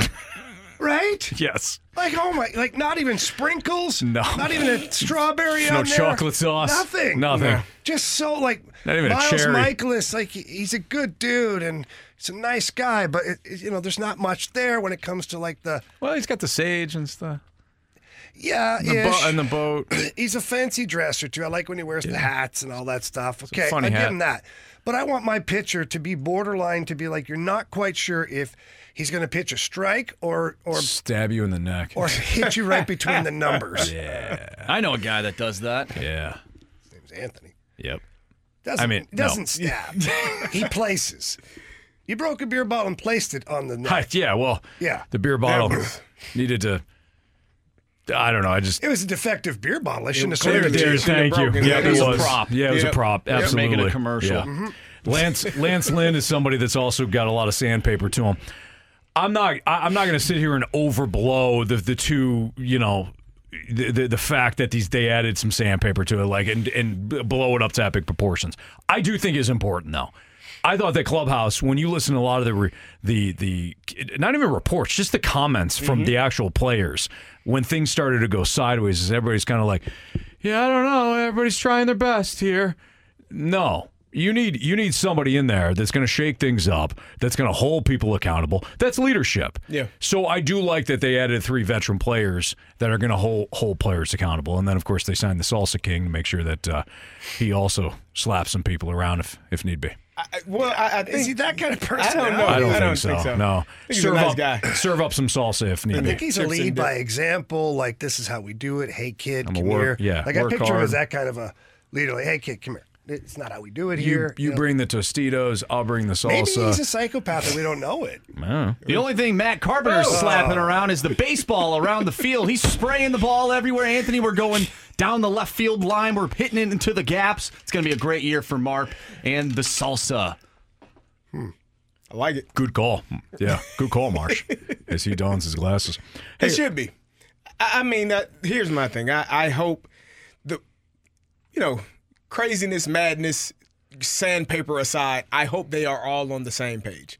I hope they are all working toward a common goal, and I hope that they all have, put in the time, put in the effort, put in the work to make sure that they are prepared night in and night out, knowing how they want to attack batters, who they want to attack, where they want to attack them, and make sure that they are all in the same place. And then take accountability for the good part that you do and the bad part. If you don't make a pitch, it can't be the catcher's fault. If he's aligned and set up in a certain spot and you miss that spot, that pitch came out of your hand. So for me, sandpaper is great, but start with yourself. And I hope that this group has more of that mindset, that they will work that way and work together. So earlier I had teased that Jamie came into the office and said, "See, I knew it." And then we talked about something else. So why don't we clarify what Jamie said he knew? That'd be nice. Yeah. It would be. Yadier Molina apparently will not be in Jupiter for several weeks. Oh, that's shocker. He had just managed his Puerto Rican team, and then Jamie, you were talking about how apparently he picked up another team to manage as well. So he's got some things going on. He won't be in Jupiter for a couple of weeks, according to reports by John Denton of MLB.com. Jamie, this is something that you have discussed. We've discussed it. We didn't know what level of involvement Yadi actually wanted to have with the Cardinals, and people kept saying, "Oh, Ollie's afraid or Mo's afraid to add Yadi." No, that wasn't the case at all. The Cardinals are trying to figure out how much time he was willing to give them. He has other ventures outside of baseball. He's got other things that he wants to do outside of consulting for the Cardinals, and this is a perfect example of the Cardinals taking it kind of slow with Yadi. Yeah, and his involvement this year. I think it's a bad look, personally. I do, because the whole narrative surrounding Yadi coming back to the team, the first thing that everybody wanted to have him be a part of was pitchers and catchers, for obvious reasons. That's where your biggest problems were last year, was your pitchers and your catcher, who delivered for you, but not to the expectations you had for him defensively or working with the staff and all that. So why would Yadi not be here at the most important time for pitchers and catchers? I just don't like the look of it. To me, this is just my opinion. I don't know anything to be true. To me, Yadi just wants to be the manager. Like, he doesn't want to take those baby steps along the way. He doesn't want to eat the gravel on the way to the filet mignon type thing. And what I mean by that is working those lower jobs where you're at the field just as many hours as the head coach, just as many hours as the manager, and you're putting your time in, getting paid a fraction with none of the spotlight and all that stuff. I think Yadi's just like, I don't really want that. I just want to step in when the Cardinals tell me to take over as a manager. What I'm going to do in the meantime, I'm just going to go manage everywhere else to prove that I can manage. The problem that Yadi has with that is, he even knows this, is that the expectations and the demand for time is not the same in those other leagues, as there's shorter seasons or shorter periods of time. And who knows, Yadi might make up his own rules in some of these teams, in some of these leagues. I just don't like the look of it. And the media isn't as in your face constantly. You're right, but I just don't like to look at it. You're consultant for what at this point? Well, nothing right now. The Caribbean League? Like, maybe he's scouting. I can't sit here and say maybe he's not. Maybe he is. Maybe he's going to be the new conduit to international signings from some of those areas. Great, if he is. But again, I'm going to go back to my original comment. The most important part of what you were trying to fix this season is your rotation or your pitching staff overall and the catcher position. And the best guy in franchise history, probably, the greatest Cardinals catcher, one of the best catchers in all of baseball ever, to work with the pitching staff, to do this, to figure things out, to have this, is not there. And he won't be there for several more weeks. Well, that was one of my – first of all, I don't know that there are certain players that might not have to eat the gravel before they get to the filet mignon, right? There are some players that, the steak is set right there. You've earned that. It's a little different becoming these days, a manager. Gary. You know that. But I think there are exceptions to every rule, and I think Yachty may be the exception to that rule, in my opinion. One of the concerns that I had when they did sign him to be whatever his role would be, how often and how much will he want to be here? Because we talked about it. You and I have talked about it. Coaching and playing are two totally different animals. When you're playing, you got to show up at the stadium at a certain time, at the ballpark at a certain time. Those damn coaches are there 6-7 hours before you get there, about 3, 4, 5 hours after you leave. That's just on a game day. And so in football, it's every day. Yeah. And so it's just I understand the amount of time and energy and effort that is required to be a coach, and not everyone is built for that. And so that was my concern and my question from the beginning. Where was he going to fit? How much did he want to be involved? How much was he willing to be involved? Because also, when you're a coach, you ain't making $25 million a year to be at the ballpark as you were, or $20 million, or $18 million, or $10 million as you were as a player. And it's more hours. It's more work for less money. And it tends to, superstar players tend, I don't have time or energy to do that. Mm-hmm. Does it ultimately really matter, though? I feel like he doesn't have to do any of this. He doesn't. No, from Yachty's standpoint, he doesn't owe the Cardinals anything. If anything, they owe him something. Right, but what Jamie's referring to is everybody being up in arms about how, maybe Ollie doesn't want him to be the full-time manager. Ollie doesn't want him to be the bench coach, or Mo doesn't want anybody pushing back. And that wasn't the case. That clearly wasn't the case. So I think that's what Jamie's point. You're right. Yachty can be to the whatever they agreed to. He only has to do that. If they're and if he doesn't want to do that and he wants to back out, he can do that too. But when it comes to everybody having the perception, not everybody, but people having the perception of like, Ollie doesn't want him on the staff, or any of the nonsense that were being thrown out there a couple of months ago when it was rumored that Yachty and the Cardinals were interested in rejoining, that's all moot now, clearly, because he's got other obligations. I just go back to my main point. How can he not be here during pitchers and catchers? Right. How can he not be here at the most important time when the communication? He doesn't want to be. When the line of communication between the new pitchers, that you've got plenty of them, by the way, and your catcher who needs to improve based on everything the Cardinals said about their catcher last year, Contreras. Mm-hmm. Why is the guy not here? Why is Yoda not here right now? You know what I'm saying? Mm-hmm. Yoda ended up dying, actually, just disappeared. I don't think we're talking so about dark all of a sudden. I'm just saying that's what happened. I meant the Yoda, Jedi, that Yoda. Yeah, I meant the Jedi mind. No, I know. He was one with the Force and became a Force ghost. But I'm just saying, Yoda didn't have to be there, Man. Hell, Luke actually fell into his lap. That was on purpose. That's because Yoda designed it that way. Jeremy Rutherford will talk Blues hockey next himself. on 101 ESPN. We're right back to the Fast Lane Podcast, presented by Dobbs Tire and Auto Centers on 101 ESPN. News, notes, and nuggets. It's time for the Rutherford Report with our Blues insider, Jeremy Rutherford. Brought to you by Scott Lee Heating Company, a proud Mitsubishi Electric Elite contractor. It's a Fast Lane on 101 ESPN. Let's head to our celebrity line. Our 101 ESPN celebrity line. We're joined by Jeremy Rutherford, our Blues insider with The Athletic, or you can follow on Twitter at JP Rutherford. JR, how are you? Oh, doing well, guys. Anthony, how you doing, buddy? Well, not too good. The Blues lost last night 4-1. It looked really, really sloppy. Outside of Binnington in the fourth line, not great. What were your observations? Yeah, to me, it was one of those games where it never looked like it was going to get better, and you hate to do that. You hate to chalk it up to, one of those nights. Afterwards, I've got all the respect in the world for Braden Shen, but he made the comment afterwards that maybe because the Leafs didn't have Marner, didn't have Tavares because of their illnesses, maybe the Blues took them a little lightly, and I think that's something we probably shouldn't be hearing this time of year with where the Blues are at in their season. Drew Bannister definitely afterwards, he said, no way, not a chance can we be thinking like that this time of year. But I don't know, you never felt like, okay, they're going to get back into this thing with the way they were playing. JR, when you look at this team, though, over the last 9 games, winning 7 out of their last 9, what is it that you're observing that has them winning that many games? Because we can talk about the Columbus game, we can talk about last night Toronto, but I think we also have to discuss the fact that they've won 7 out of their last 9. Yeah, you have to. This time of year, when you can say that you've won 7 of 9, there's nothing but positive. And you got to take the positives out of it.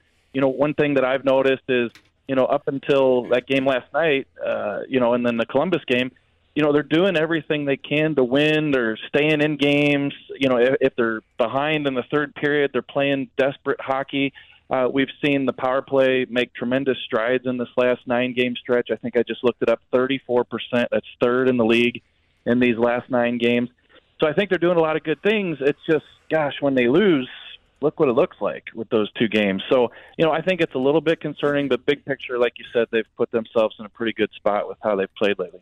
Blues have a tough task coming up tomorrow night versus Edmonton. Scored 8 goals last night, and Connor McDavid didn't score any. He had 6 assists, though. That guy stinks. He's not good at all. What do the Blues need to do tomorrow night? Oh, my goodness. They got to do a lot. Yeah, this team's tough to handle. You go back to the early part of the season when the Oilers were struggling, Carey, and you thought to yourself, like, are they not going to be a playoff team? This seems impossible. But every year there's teams that you expect to be there, and they fall out. And for a while it looked like the Oilers were going to be that team. But they make the coaching change. They win 16 games in a row. And, yeah, when you can score 8 goals and McDavid doesn't get one of them, granted, he had a bunch of apples, that's just tremendous. So, I'm going to try to get down to the seats tomorrow. This is one of those games where I want to see the speed. Jamie's so lucky to be down between the benches and see that speed up close. We're upstairs in the press box where you get a pretty good big picture view of it. I remember one night Brett Hull wandered through the press box and he walked up and looked down on the ice. No wonder you guys rip everybody. You can see everything. So it's a lot faster downstairs, and we got the family some seats for tomorrow night, so I might go down there and see if I can catch Connor up close. There you go. Jeremy Rutherford joining us right now in the Fast Lane on 101 ESPN. JR, we know that you're working on a piece right now for The Athletic in which you're going to chat with Torey Krug and ask him a series of questions. Interesting season for Torey Krug if you go all the way back to the offseason. Obviously almost traded. He requested that he stays here in St. Louis. Kind of an up-and-down season. Now he's starting to turn it around. Give us a little preview on what you guys are going to be talking about. Yeah, I talked to him last night prior to the game in Toronto and just kind of ran through the gamut with some questions, asked him how he thinks he's playing this season, and I'll tell you one thing he said. He said better than the stats, and I agree with him. Like, I realize Torey Krug's going to have his critics, and he has had some hiccups this year for sure, but I think by and large he's played a lot better than he did last year. He said he likes the way he's playing two-way. He likes the way he's playing aggressive in the defensive zone. And like he said, better than the stats. And you look at the stats, he's been on the ice.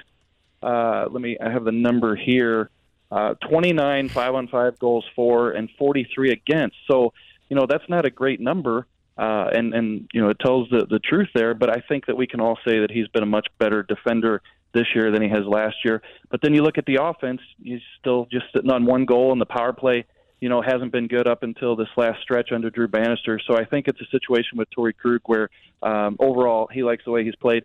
And then I did ask him about the trade deadline coming up March 8th. What's your approach to the trade deadline with everything that went on last summer with you in Philadelphia and invoking the no trade clause? And he said to read it tomorrow in The Athletic. Well done. You dirty dog.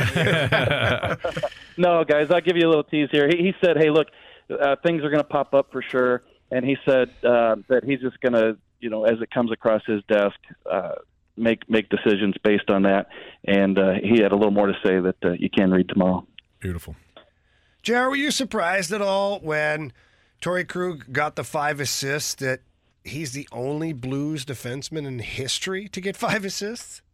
Yeah, that's pretty insane. And, he got that last assist on that Kyrou goal, and I didn't know initially if they were going to give him that. So he gets the 5 assists. And, Blues defensemen, American players, it's a short list of players for every category that you want to talk about, Riv, with the players who've put up 5 assists. And, I can't count the times I've gone up to a player and mentioned a statistic and you ask him about it. And what does it mean to you? And he said, I didn't even know it. Or obviously you know about 5 assists, but, hey, I'll reflect on that later in my career. Well, when I asked Torrey Krug about the 5 assists right before the game last night in Toronto, he was beaming. He said, this is something I'll remember for the rest of my career. I got text messages. I've played with guys who've had 5 assists, but it's few and far between. But you could tell just talking to him last night that this is something that he doesn't take lightly. JR, I'm wondering, you talk to the guys frequently. As the trade deadline approaches, do you get a sense of maybe nervousness in the locker room or guys talking about it? Do they speak about that? No, not too much. Even if you bring it up, obviously they're going to give you the stock answer. Riv knows that they talk about it amongst themselves, perhaps, whatever, back of the bus. But it's not something they're going to probably acknowledge too much with us. I think probably the bigger topic, and Riv, correct me if I'm wrong here, is that these veteran players don't want to see guys who can help the team make the playoffs leave at the deadline. They want to win, and so I think that we as media and fans might look at a Marco Scandella, and Oscar Sundqvist, a Kasperi Kapanen as players that aren't doing much, but I think that if you start to see these guys fly out the door and the team's chances of making the playoffs are lessened, that's going to be disappointing to some of these veteran players who think that they can get in there. Yeah, JR, I totally agree. And I've said this before, the juice has to be worth the squeeze. You can't just make a trade of a guy like Scandella or Sundqvist just because they're UFAs, and then you get a 4th rounder, maybe a 3rd, 5th.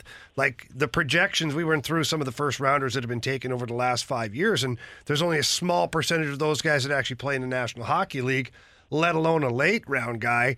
So my question to you ultimately is, as I look at the standings, the Blues are in the 2nd wild card spot, 2 points up with a game in hand on the Predators, 3 points up and a game in hand on the Calgary Flames, who are absolutely going to dismantle that team.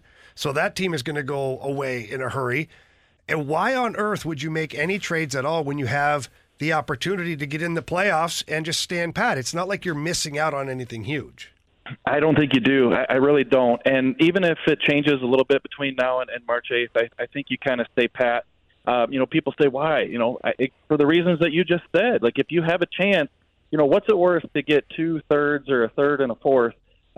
And then because of those trades, you miss out on a trip to the playoffs. Even if you lose in the first round, at least you're making the playoffs. You're getting some of these young guys some experience. Like Jake Neighbors, those guys. It's a good vibe for the organization going into the off season. I agree with you that their chances of even seeing that 3rd or 4th round pick, aren't 100%. So if it means it's going to take you out of the playoff contention with those teams around you not playing well, and like you said, a couple of them are going to be sellers themselves, then I think that Doug Armstrong would probably stay pat in that situation. The only thing you could see him, maybe consider is some of these guys with term on their contract, and I continue to say those are off-season, summer-type deals usually. But if a team knocks his socks off, a Buchnevich, somebody like that, and I know there's been teams the past couple days in Buffalo, in Montreal, in Toronto, watching Pavel Buchnevich, watching other forwards with term on this team, the scouts are there. Then I think that if Army were to get a package that wowed him, then maybe he could do that. But I think that's a real long shot. Yeah, I think it is too, because, you get rid of one of those guys, you're telling your team that you don't really care about making the playoffs. You're telling your fan base that, you're not eager to make the playoffs, when you can make those deals in the off season and still get a pretty good return for it. For sure, yep. JR, great stuff. Looking forward to that article that you did on Torrey Krug coming out tomorrow. Okay, now all I have to do is finish it. Yeah, go for it. It wasn't even a tease. He wasn't done. Thanks, JR. See you, buddy.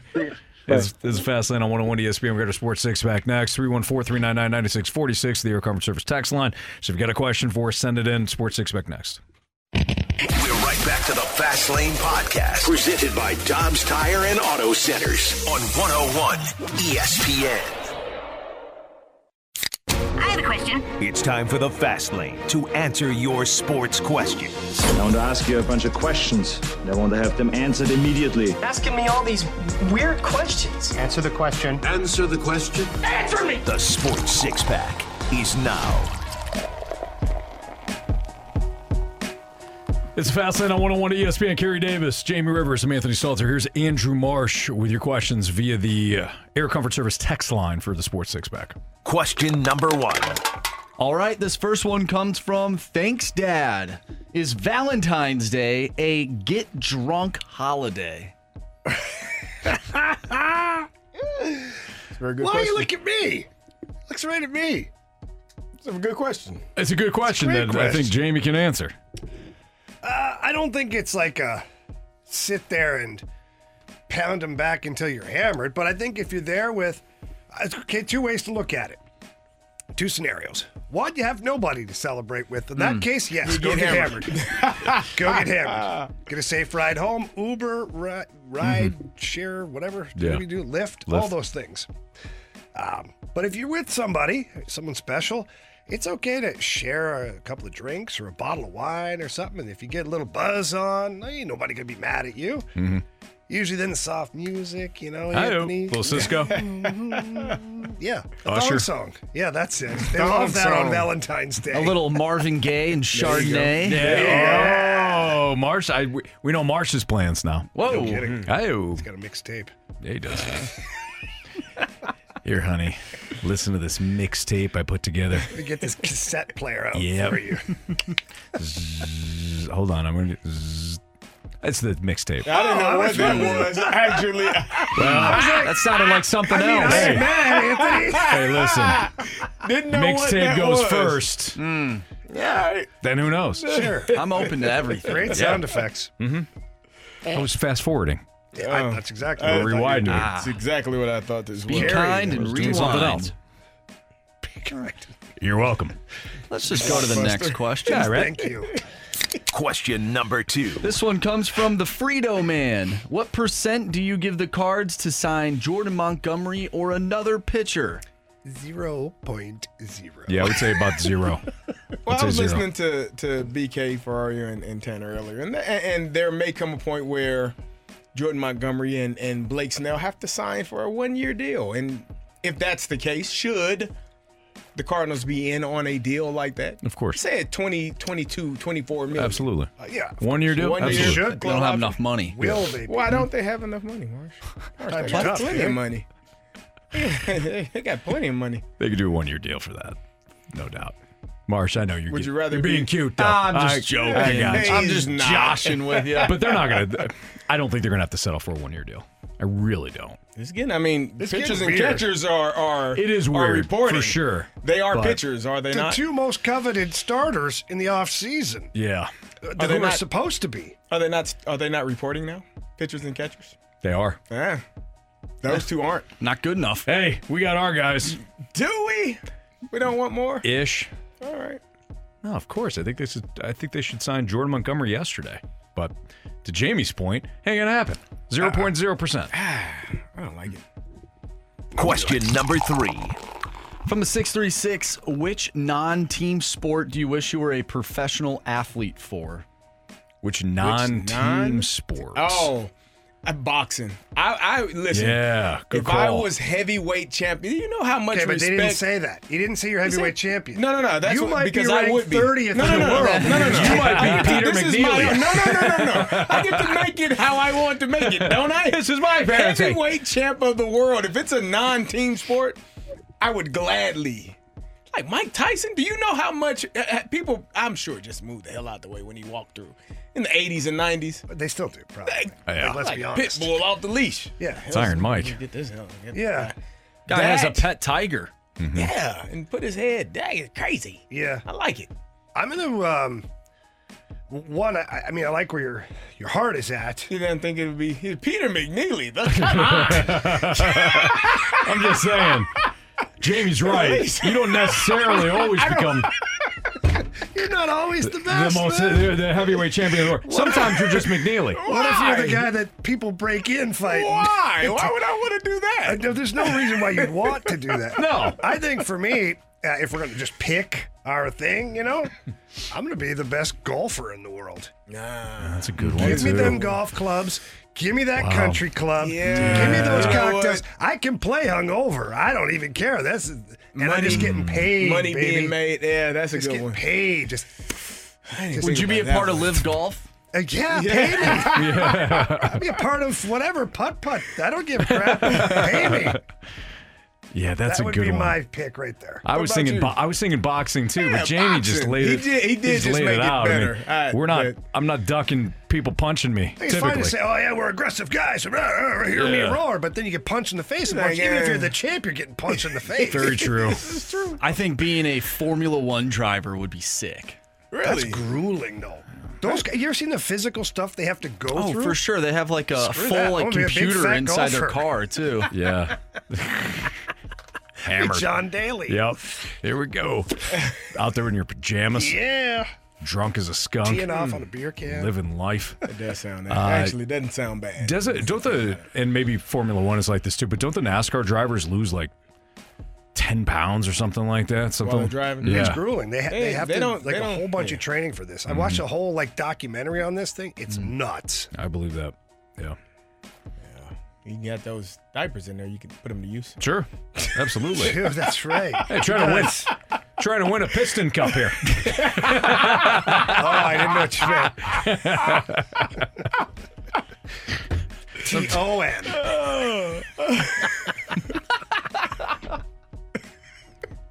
Why'd you think I said it, Jamie? Oh, man. Question number 4. From the 636, what teams have the best shot at defeating the Kansas City Chiefs in the playoffs next season? This is coming from a Chiefs fan. Oh, boy. Besides nobody? Besides nobody. I would say the Baltimore Ravens. Oh, God, not again. Who will lose. I would say the San Francisco 49ers, who would lose. And I would say a healthy Cincinnati Bengals. A healthy Cincinnati Bengals, Joe Burrow. I think the Chargers are going to be really interesting now that they got a human being as a head coach. With an actual brain. Oh, yeah. So I'll throw the Chargers in that mix. Who will actually lose? Yep. So Baltimore, Frisco, Chargers, and of course, Marshy's Vikings. No, you shut your mouth. What do you mean, no? They have a quarterback. They got Kirky Cousins. He hasn't resigned there. They play 4 different guys.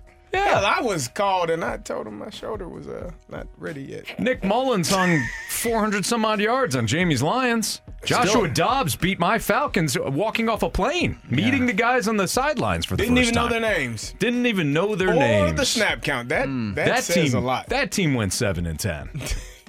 You put Kirky Cousins back on that squad? Would have been a playoff team. Would have been a playoff team. Absolutely. Probably would have lost in the first round again, but hey, no doubt. Just get in. You never know what happens. Unless it was against the Saints.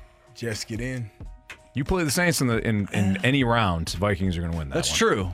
That is true. In New Orleans, in Minnesota. Doesn't matter. Absolutely no shot. Have to have a Hail Mary play basically on the last. Stephon Diggs are going to make that play. He'll make it happen. Mm-hmm. Vikings, Saints, give me the Vikings.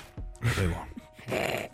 Question number 5. From the 636, is it better to cook the old lady's favorite meal or order takeout from her favorite place on Valentine's Day? This is from Kevin, who ran into JR at QT one time. Oh, nice. If you're looking on Valentine's Day, if you're looking for the romance side of it, I think you cook the meal. Yeah, good call. What if you're not a good cook, though? It's the effort. Then you hire somebody. They have these people that are private That- chefs. yeah, that is you a go good- buy. now that's the You best. tell them, Yeah. here's what I'd like. They give you the list of ingredients, or they'll even go get it themselves if you pay them for it. They come to your home and they cook the meal, and you just set up the table. You get Marshy's mixtape out. Oh yeah, you know, Whatever candlelight, you and then had buzzing over there. Then this shef cooks this unbelievable meal for you in an intimate setting, and then the chef, as soon as the meal's done, they clean everything, put it in, and then because they know what's for dessert. Couldn't you just go to a restaurant Cake? though? Yeah, creme brulee. Ice cream. You could, Marshy, but this is the romance side. You have so much to learn, young Jedi. Remember you talking about Yoda earlier? We were right? talking about Yoda. You fell into my lap, Marshy. I got That's a dangerous place to be, Marsh. It's a dangerous place to Hey, be. what could go wrong, Marshy? Oh, So boy. many things. I got you. Mm-hmm. Oh, man. I have so much to learn from Jamie. Yes, you do. And I've learned a lot. Hey, you have, see? And I've learned what not to do. Over and over and over But again. this sounds like something I should do. There's different ways of teaching, right? Either show them what not to do or what to do. There you go. It's up to you to decide. That's Jamie Rivers handing out great advice each and every day here in the Fast Lane on 101 ESPN. He'll also tell us how the Blues can bounce back following last night's loss. That's next on 101 ESPN. We're right back to the Fast Lane Podcast, presented by Dobbs Tire and Auto Centers on 101 ESPN.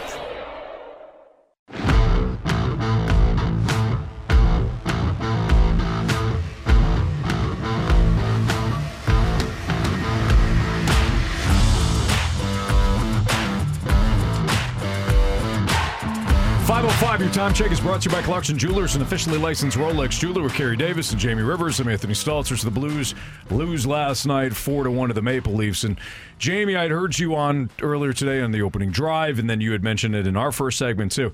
You're right. I mean, this is a situation last night where the Blues were really set up for success. They didn't have their top. Toronto didn't have their top defenseman. They're down a couple of other players. I mean, this should have been an opportunity for another victory in a spot that you have had plenty of success before. But they didn't get off to a fast start. It was sloppy early on. It didn't really get much better. The goaltending was there from Binnington. If not, it's a 7-1 game probably. And like we were talking about earlier, if your fourth line's your best line of the night, you probably didn't have a good one. The Blues didn't. Yeah, it wasn't pretty. And I think that from a team standpoint, you have to address it. You hate to overreact because you've had a pretty good stretch of hockey here in the last 9 to 10 games. But you have to address things like that. Like I think that it was necessary to address the Columbus game to a certain point. I think that there was some fatigue there, both physically and mentally. Did you overlook your opponent? Were you thinking about margaritas on the beach somewhere? Maybe. They're human beings. It happens. It's not acceptable, but it happens. In Toronto? No, this is before the Columbus game. Oh, that makes I was gonna say. Pay attention. Hang on, guys. Toronto doesn't. You know what? Go to Just the beach sit back, after- buckle up, and enjoy the ride. On the way home? Yeah. The Columbus game, now moving ahead to the Toronto game, to me it's a different mentality. For me, you have to talk about it. You have to discuss the fact that how are you not ready? Why are you not ready? And how can we change it moving forward? Because we're in a very competitive playoff race here. And I know that Braden Shen talked about, well, maybe we looked across and took the opponent lightly. And I know what he meant with his comment. He was being very honest that maybe not him, but maybe certain people or maybe the team overall just kind of thought, oh, we can kind of just do what we want tonight, which is the wrong way to go in and approach it. I don't think it was from a standpoint of, oh, we thought we're so good. Yeah. Like, I just think sometimes when you're being honest, this is why athletes sometimes aren't honest in interviews, is because things then get twisted and it puts into whatever context Twitter wants it to be or whatever, right? Yeah. So I don't fault Braden Shen for saying that. What I do commend is Drew Bannister's approach to it, just saying, no, this is a tough league. And any team on any night can beat you. And when you're a team that's in a playoff race, and I'm paraphrasing what he's saying here, but any team that's in a playoff race has to show up every night. And it wasn't acceptable what happened in Toronto last night. So today's a new day. You attack the practice plan. You have the team meetings. You address some of the things that you saw that you didn't like. And this team has been very responsive to the coaching. Since the coaching change, anytime there's been a moment of accountability or a moment of honesty, the players have responded in a positive way. Mm-hmm. And they better, because tomorrow night the opponent is the Edmonton Oilers, who are, not even arguable, who have been the best team in the National Hockey League over the last 20 games. I think 16 in a row. I think they've won two in a row now. Again, they lost one and won two more in a row. Like, this is a team that is playing really good hockey. They're 31-17 on the season, plus 36 goal differential. And this team was so bad their coach got fired. Yeah. So imagine how good they are now. So you better pull up your socks and be ready to roll because the Oilers aren't going to take it easy on you. How important is this stretch? The Blues are 9-9-6 at home. I think you would prefer to have a winning record at home, but they got 3 of those 4 teams are playoff teams that they play while they're on this home stretch right here, and then Nashville is just out of the second spot right behind them. Yeah, the Blues are 15-9-1. Did I read that wrong? Yeah, you I read you it grabbed backwards. the LA Kings. Oh Lord, it's fine. You had me because I even did the same thing. I thought I did. I was like 15-9-1. I did do it wrong. 15-9-1, but they're 13-13 on the road. There so you go. I knew something was tied. Yeah, no. For me, the next stretch of games here for the Blues is huge, and I go back to the stretch of games where they went out to Calgary and Seattle and Vancouver. I hear everybody say, "Oof, this is the big moment," and they went and won 3 in a row. Mm-hmm. So far, this team has been able to respond in times where they've needed big wins. And if you go over the next little stretch of games here, at Edmonton, and then the big one, Saturday against the Predators. Mm-hmm. It's a massive game. You have a game in hand on that team, and you're 2 points ahead. That's a 4-point swing. Mm-hmm. You beat them, it eats up another game played for them, and it adds 2 more points of a difference between you and them. That will create some separation. But then you got the Toronto Maple Leafs again, to which you owe them a little something. Right. And you got the Islanders. That's a tough game. You got the Red Wings, who are a playoff team. You got the Jets, and you got the Oilers. The rest of your month is really difficult. So if I'm the Blues, and we're looking at, 7 games here, I think is what it is. 7 games between now and the end of the month. You want to be 5-2, 4-3 minimum. Mm-hmm. You have to be. Yeah. You have to be. And then you can figure out. Then you figure it out. Well, right. then the next obstacle is the trade deadline. Mm-hmm. And, the trade deadline is while the Blues are on the road here too. I forget exactly what date. Maybe it's the 9th, 8th or 9th of March. Not sure. It's in that area. I forget now, but that's going to be right in the middle of a big road trip that they've got to where they go to Philly, Islanders, Devils, Rangers, Bruins. So life isn't getting that much easier for you here. You're going to have to create your own success. No one's going to give it to you. March is an important month, and not just because all of us were born in March. Oh, I thought that's where you were going. Yeah, I didn't think it was any other reason. Yeah. March is an important month for the Blues. Oh. And for all of us. There you go. Because we were all born in March. Indeed. Every single one of us. Marsh, Carrie, Jamie, me. Are we all Pisces? No. No. Aries. So it's just Jamie. We're the Pisces. Yeah. Yeah, Carrie and that I makes are Aries. sense. It does. Makes a lot of sense. See, young Jedi. Yeah. All in his lap. Goes left. Yep. All right. Hey, the Cardinals. Spring training, pitchers and catchers have reported. No Yachty. Okay. No Yoda. He's not either. a catcher anymore. He doesn't have to report. Coach / front office. Ish. Yeah. He'll be there. Show up when I feel like it. All right. He's Yachty. He can do whatever he wants. Wait a minute. That's what Jamie does. Good job. Is Jamie on the show tonight? Nobody knows. I'm doing something else. Wait, maybe. Well, all right. Spring training storylines next on 101 ESPN. We're right back to the Fast Lane Podcast, presented by Dobbs Tire and Auto Centers on 101 ESPN. 1, 2, 3, 4.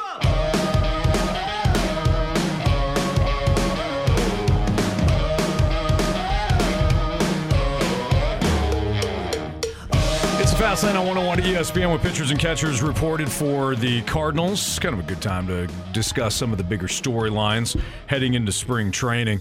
I don't know for you guys. I'm not necessarily interested. It's always fun to see the new players. So see how Sonny Gray pitches and Kyle Gibson, even Lance Lynn, even though he pitched for the Cardinals before. Like it's fun to see the new guys in the uniforms. But I think for me, one of the bigger storylines is whether or not Dylan Carlson's going to have a good spring. Can he show up, play like his hair's on fire, and make it difficult for the Cardinals to not at least, even if he doesn't start, not get his bat in the lineup? So I think Dylan Carlson's a massive storyline for spring training. You think a massive storyline? Yes. That to me, that's almost like saying when your fourth line's your best line, you've had a bad, like, I don't know if it's a massive storyline. If Dylan Carlson has a bad spring training, I don't know if anybody, like, you know. Fair. But I know what the starting pitching is going to look like. I don't. But if Sonny Gray doesn't have a good spring training. I'm not even talking about Sonny Gray. If Lance I think Lynn Sonny doesn't- Gray is going to be fine. It's the other four I'm kind of pausing on. But no matter what, that's going to be the starting rotation, right? That's but that doesn't mean it's that's not the kinda mad. biggest story. Okay, well, just because you're saying it's all predetermined. right, Jamie, welcome into the discussion. What's your biggest storyline? You critical son of a. So I think Dylan Carlson is going to be a big You know what? I shouldn't have said massive. All right, I shouldn't have said massive. Yeah, be careful. Yeah, I should have said an interesting storyline. Yeah. Interesting for me is going to be some of us. how they deploy Nolan Gorman, too. I am interested for that. It's not like a big, like, ooh. It's just like, how are they going to deploy him? One, how healthy is he? Two, is he going to get more reps at second base or more reps at the DH position? Mm-hmm. So I look at that. For me, that's an interesting storyline for me, is Nolan Gorman and how they deploy him early on in this whole thing. Well, I think for me, it's going to be the pitchers and the catchers, seeing how well that group meshes, how well they mesh in comparison to last year. Last year, we had a lot of outside noise if you're in the clubhouse, and you had people saying things, and it didn't seem like a good marriage for Wilson Contreras when he first got here, and it felt like he was being blamed for the majority of it. So how well does this staff and him mesh? Because Kisner's not here anymore. He won't be able to take the brunt of or some of the load or some of the pressure off of Wilson Contreras. So I think that will be a story. You know, I know they should be better, but I think that's something to keep an eye on as well. Yeah. I also think the pitching, the young pitchers, who stands out? Zach Thompson, does he stand out? Or one of these other young guys, the Michael McGreevy's, the Tim Kents, the Gordon Graceffus? Do they get a real chance this spring training? I don't think they get a real chance to crack the starting rotation, but I do think not the starter, because I think the starters are solidified. Yeah. But do they have a chance to crack the bullpen? Do they have a chance to actually make the opening day roster? I could see one of the young guys having an opportunity to maybe make the bullpen, but it's more for me. It's more who's next in line, who's going down to Memphis, and the coaching staff's like, the moment we have any issues, he's back. Isn't that the good sign this year?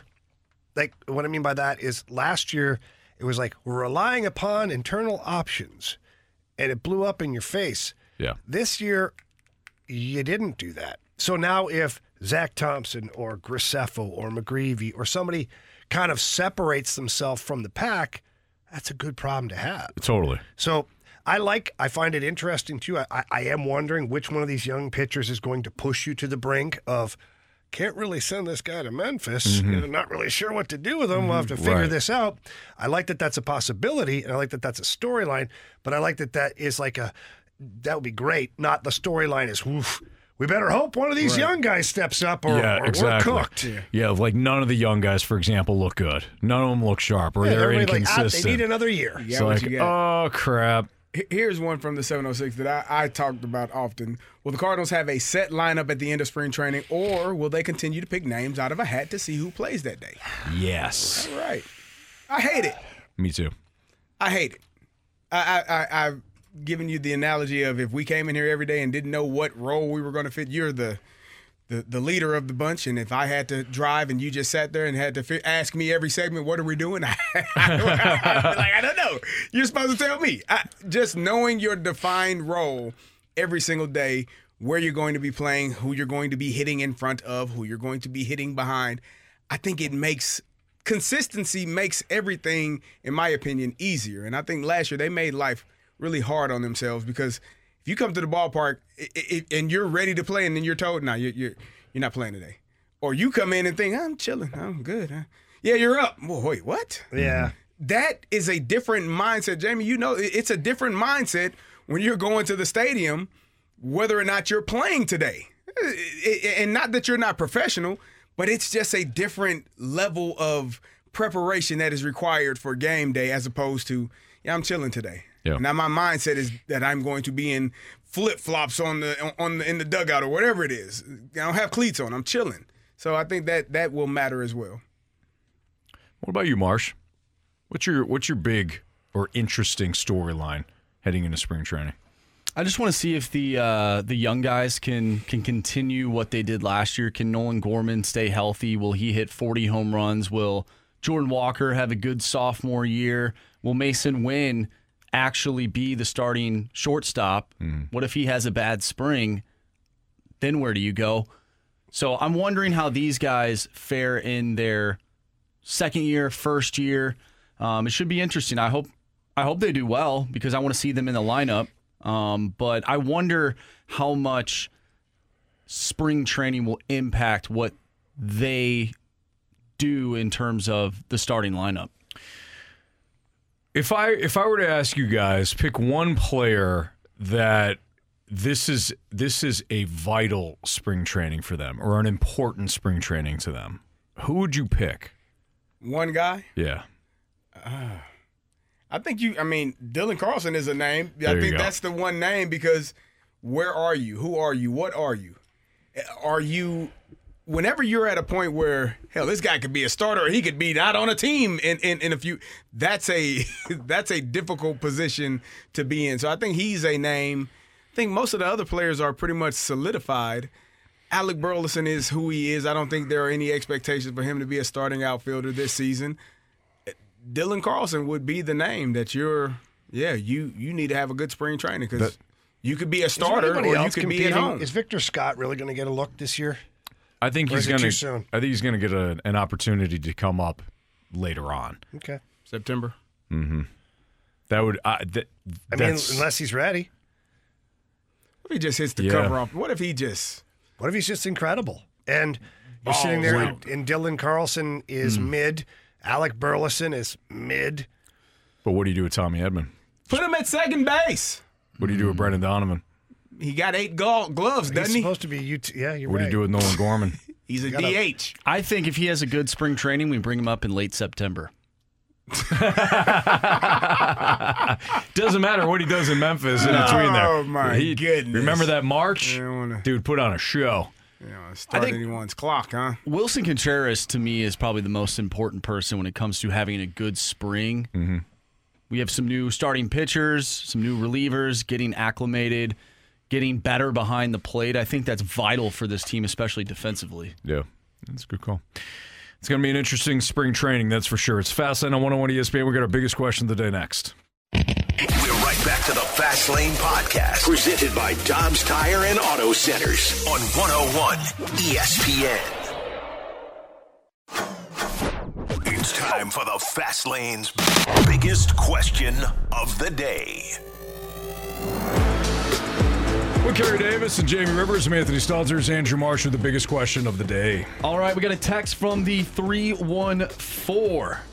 Is it better for a team to have a definitive identity and culture, or is it just simply play balls to the wall day in and day out? Well, the latter is the culture. 100%. If you show up and play, would you say balls to the walls? Yeah. That is your culture. If every guy if that's what you're doing, if you're a team that every guy knows, hey man, we show up here every day and we don't have an identity or culture, but we just go out there and we're in your face for the entire game. Well, that is your identity. I agree. So that's the way I look at it. So to piggyback off of what you're saying, Jamie, I think it is important to have an identity. I think knowing how you win, that's important. Knowing who you are is important. That's important in everyday life. Why wouldn't it be important for a team? And when I think of, Kerry, I use this example a lot with your Steelers teams. Mm-hmm. Me as a fan, I knew if any team had to go to Pittsburgh in January, it's going to be rough. It's going to be rough, man. You're going to get the snot kicked out of you. Same thing with Baltimore. Same thing with a lot of those AFC North teams, save for the Browns, because they were always bad. Yeah, the Browns, they don't count. You know you're going to get your rear end kicked in. If you go to Indianapolis when Peyton Manning was there, you know you're going to have to play a perfect game. You're probably going to have to put up a lot of points. If you played in, I don't know, Jamie, you probably, you know this too, but the Blues in 2019, you were going to be roughed up that entire series. You may win. Good luck winning the next game, though.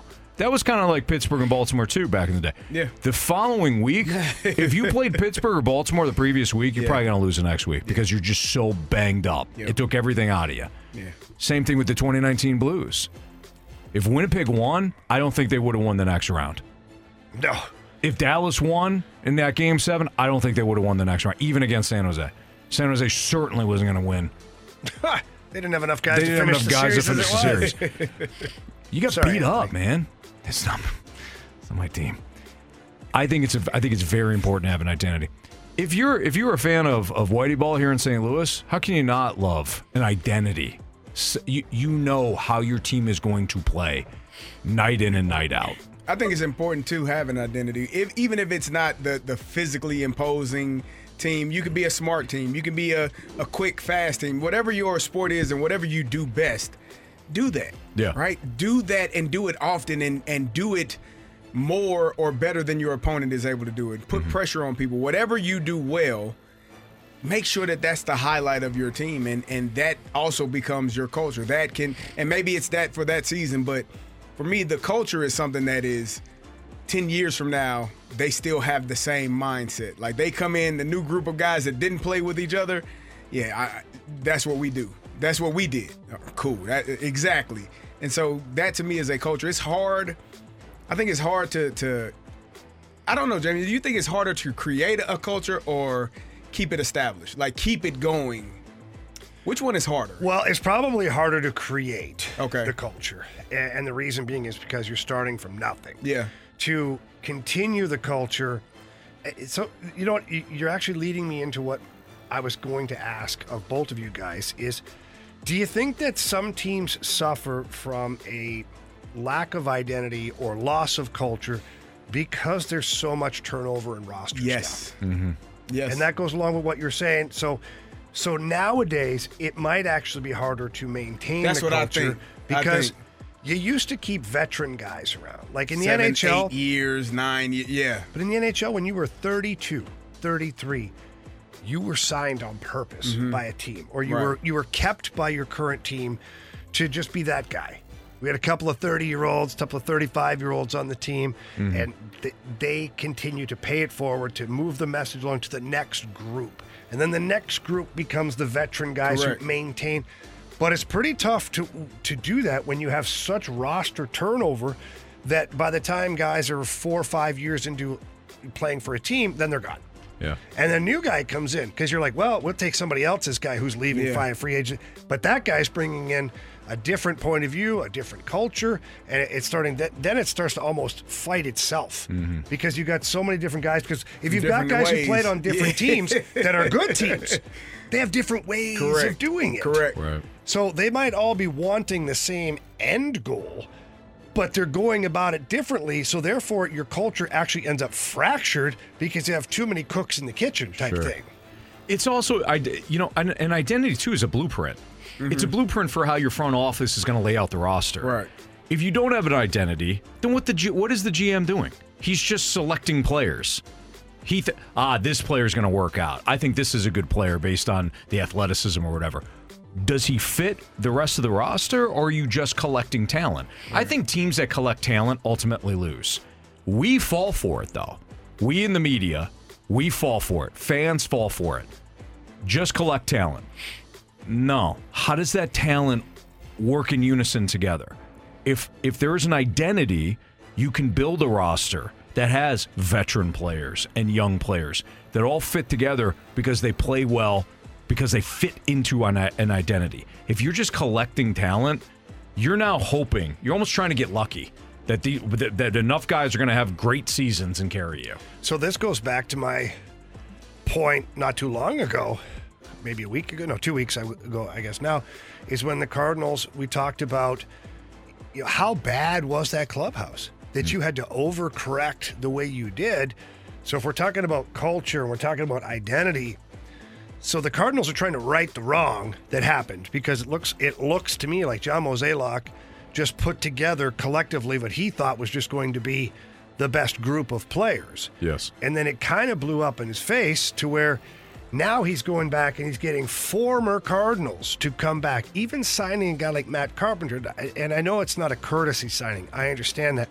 But you can't tell me that they coveted Matt Carpenter for any other reason than to come in and help reestablish what it is to be a Cardinal or what the work ethic should be on a daily basis. And in that case, I think, maintaining that culture has somehow been lost for the St. Louis Cardinals. I think they picked the wrong guys to carry the torch. Yeah. And as you said, the turnover happens. Guys are, now you're your 4th or 5th year. Now you're the veteran of a team as opposed to a guy that's in his 8th or 9th year. And sometimes, Kerry, some of those guys don't want the responsibility. No. Some guys don't have that personality. Everybody is not able. And they're like, capable. I'm good. I'll care for myself. It's not I don't love you guys, but I got my hands full over here. But at times, I don't know that the front office knows that. Like the guys in the locker room know, hey, this guy can't lead us anywhere. He won't do it. He don't want to do it. Which is why the GMs need to have ear. Sometimes they don't have a clue as to who the actual leaders are of a team. Now, you may think it's this guy.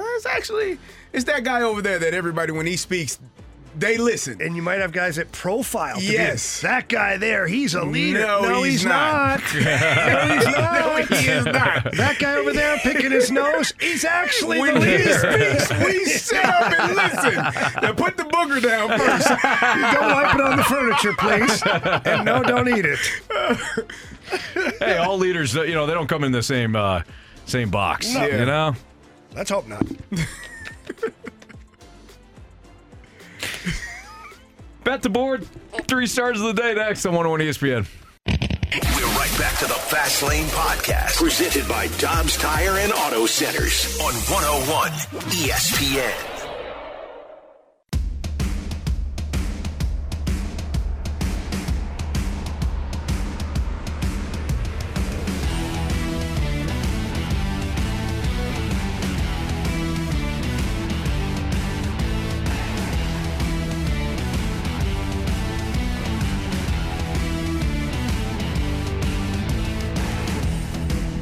It's the Fast Lane on 101 ESPN. If you missed anything from today's show, you can always download the podcast, available at 101ESPN.com, your 101 ESPN mobile app, all brought to you by Dobbs Tire and Auto Centers. Time to bet the board here in the Fast Lane. Marsh, nice job last night. You were the only dub. Yeah, however, it came at the expense of your St. Louis Blues. I am sorry. Yeah, I tried. You bet the Leafs. Yeah. I tried the reverse jinx. Jamie, I'm 1-6. Now I'm 2-6. Nothing. What are the standings? Do you mind? Please let me know what I've been betting. Yeah, Jamie, you've been sending in your plays. I haven't. Kerry's in first place, 4-4. Yeah. Jamie and Anthony are tied at 3-5, and I'm at 2-6 in last place. Trying to turn this puppy around. Yep. Gary, you got honors, man. I'm going to go to the Golden State Warriors again. I've been riding these guys. I've been riding with it's awfully nice of you. These guys. All of them, Gary, or? I've been riding just with the Golden State Warriors. Oh, wow. They're -3.5 that makes sense. against the Los Angeles Clippers. Might as well do. Okay. All right, now that that's over with. That was quick. I'm going to go with the Florida Panthers. They're in Pittsburgh tonight. No, you're not. They're 5-0. You're not allowed to do that. They're 5-0. They're 5-0 on the road this year. 6-1 straight up in their last 6 games, or 7 games, I should say. They've been phenomenal. Right. Why would you? Give me the Panthers -142 against Jamie's Pittsburgh Penguins. Yeah. I left you the Penguins. You did, and I'm tempted. Because I have nothing else ready here. Marsh. I'm not picking your Sharks, that's Why for didn't sure. you? I was do you wondering wanna why you didn't give- pick your Sharks. Well, no. You would have if you were. Yeah, I would have definitely picked them had I not been here. They're +340. That's great payoff. I have never seen an underdog in hockey that large. Yeah. +340. That's not great. Nah. All right. That's is like nobody playing for them tonight? I know they're terrible, but good team, Anthony. But still, +340. The Winnipeg Jets are -450 on the money line. I've never seen a favorite that high in hockey. Yeah. Depends on the day. I'm going to do this just because I have the Penguins. +114. That's an Anthony move right there. I kind of respect it. Well, The other game was the Coyotes in the Wild. It's -115 to -105. I mean, it's a pick'em. Yeah. Like, it's literally, and I don't like either of those teams, and I don't want either of them to win. So, Yeah. Go Penguins. yeah. Come on, Sid the Kid. All right, Marsh. What do you got? Well, Minnesota, we need them to lose. They're taking on the Arizona Coyotes at Mullet Arena. And these guys, I mean, when they're playing at Mullet, look out. Look out. Even though they lost to Vegas, they only lost 3-2. They've lost, I'm looking back, their last 5, they've lost all 5. But not tonight, baby. Mullet Arena. Not tonight. They've won 3 in a row against Minnesota. I like that, so I'm taking the Coyotes at Mullet. Let's go. They're 15-10 at Mullet this year. 15-10. I like that. There you go. It's got a winning It's record. actually a pretty fun spot. 6 in a row. It is. They've lost 6 in a row total? 6 in a row. Hey, you know who else? You know who else lost a lot of stuff in a row? Who? Me. Guess who bounced back last night? You. Me. The expensive Blues. Yeah. Come on, Jamie. He was trying. He was. He was trying. happy, All right. too. Marsh, criticisms, compliments. Yeah, Jamie brought up, since it's Valentine's Day, that if you want to be romantic, just hire a chef to come in and cook your food for you and your girl. Well, multiple texters, and this one from the 617, you know, they cook your meal for you and your girl, and then the chef steals your girlfriend. Oh. Well, then you weren't doing your job. Yeah. Or she wasn't. Might not have been your girlfriend. Right. No kidding. Yeah. You blame may her have then. thought it was. She was. Boy, that way. Doesn't sound like she was. How did you go that route? Well, Jamie, great idea, but I'm nervous that the chef will steal Obviously my steal my woman. girl. This might have happened. it might have. He tried to be Lance Romance. And Pepe Le Chef left with the girl. Oh, man. This reminds me of Wedding Crashers was it Wedding Crashers? When he's talking about, then you take the early flight home from San Diego and a couple of naked people jump out of your closet like it's a magic show. That was old school. The old school. That's what it was. There you go. Because that literally happened. Yes. We're here for the, remember that one? Yes. You take the true love, then you take the early flight home from San Diego. A couple of naked people hop out of your closet. We got one from the 636. Great show, boys. Love you, RK. Now, I'm not sure if they are Randy? going by RK or if they Randy love Carricker? Randy Carricker. Either way, thank you. Yeah, either Whether way. that is Randy or somebody else, named maybe Ronald Kuiper, we appreciate you. Is that Mel Kiper's brother? A lot of people don't know Mel Kiper's brother's named Ronald. He handles to beat the NBA draft. Fantastic work from Ronald. Ronald Kuiper. All right. Are you guys ready for the 3 stars of the day? Let's go. Our Please. third star of the day goes to all of those out there that are booger eaters. Shout out to the booger eaters. Okay. Well, as long as Yeah. they're leaders. As They long as gotta they're be leaders. leaders. I That don't was know the if we point. applaud that. I don't know. Nah, guys. Gals. Our second star of the day goes to the little green guy, Yoda. Yeah. Shout out Yoda. Not You're Yachty. doing some work, Not man. Yachty. Yoda. No. Yoda, Yep. that's right. And then ended up in people's laps. Yep.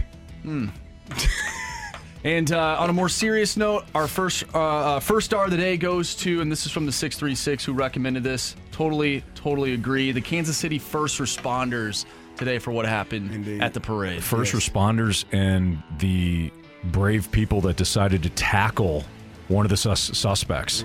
I mean, there are videos all over Twitter. I hate that there's videos. I hate that that this happens. But there were several people that jump into action. You could watch it on the video where one of the suspects is running past them. One guy tackles him. Another guy slams into him again. And 3 or 4 people sit on top of this guy until law enforcement come over. I mean, again, you talk about a courageous act. You don't know what else these people have planned. Right. And they leapt into action. They put their lives on the line. So, yeah. But overall, sad day in Kansas City where at least one person is deceased and several others are in critical condition. 2 now? 22 people that have been injured. And the most disheartening thing, reports are coming out that 11 or 12 of the victims that are injured are children. Yeah. So we don't know the age ranges and all that, but nonetheless, this cannot, like, at what point do we say enough is enough with this? I mean, what are we doing? I don't get it. I don't get it. I don't get it. I never will get it, and I guess that's a good thing. Yeah, very true. All right. We'll be back tomorrow. Don't forget Blues Oilers pregame tomorrow at 6 o'clock. We've got instant replay coming up right now, though, from 6 to 7.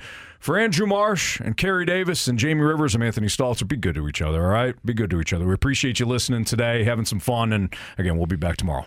See you. You've been listening to the Fast Lane Podcast, presented by Dobbs Tire and Auto Centers on 101 ESPN.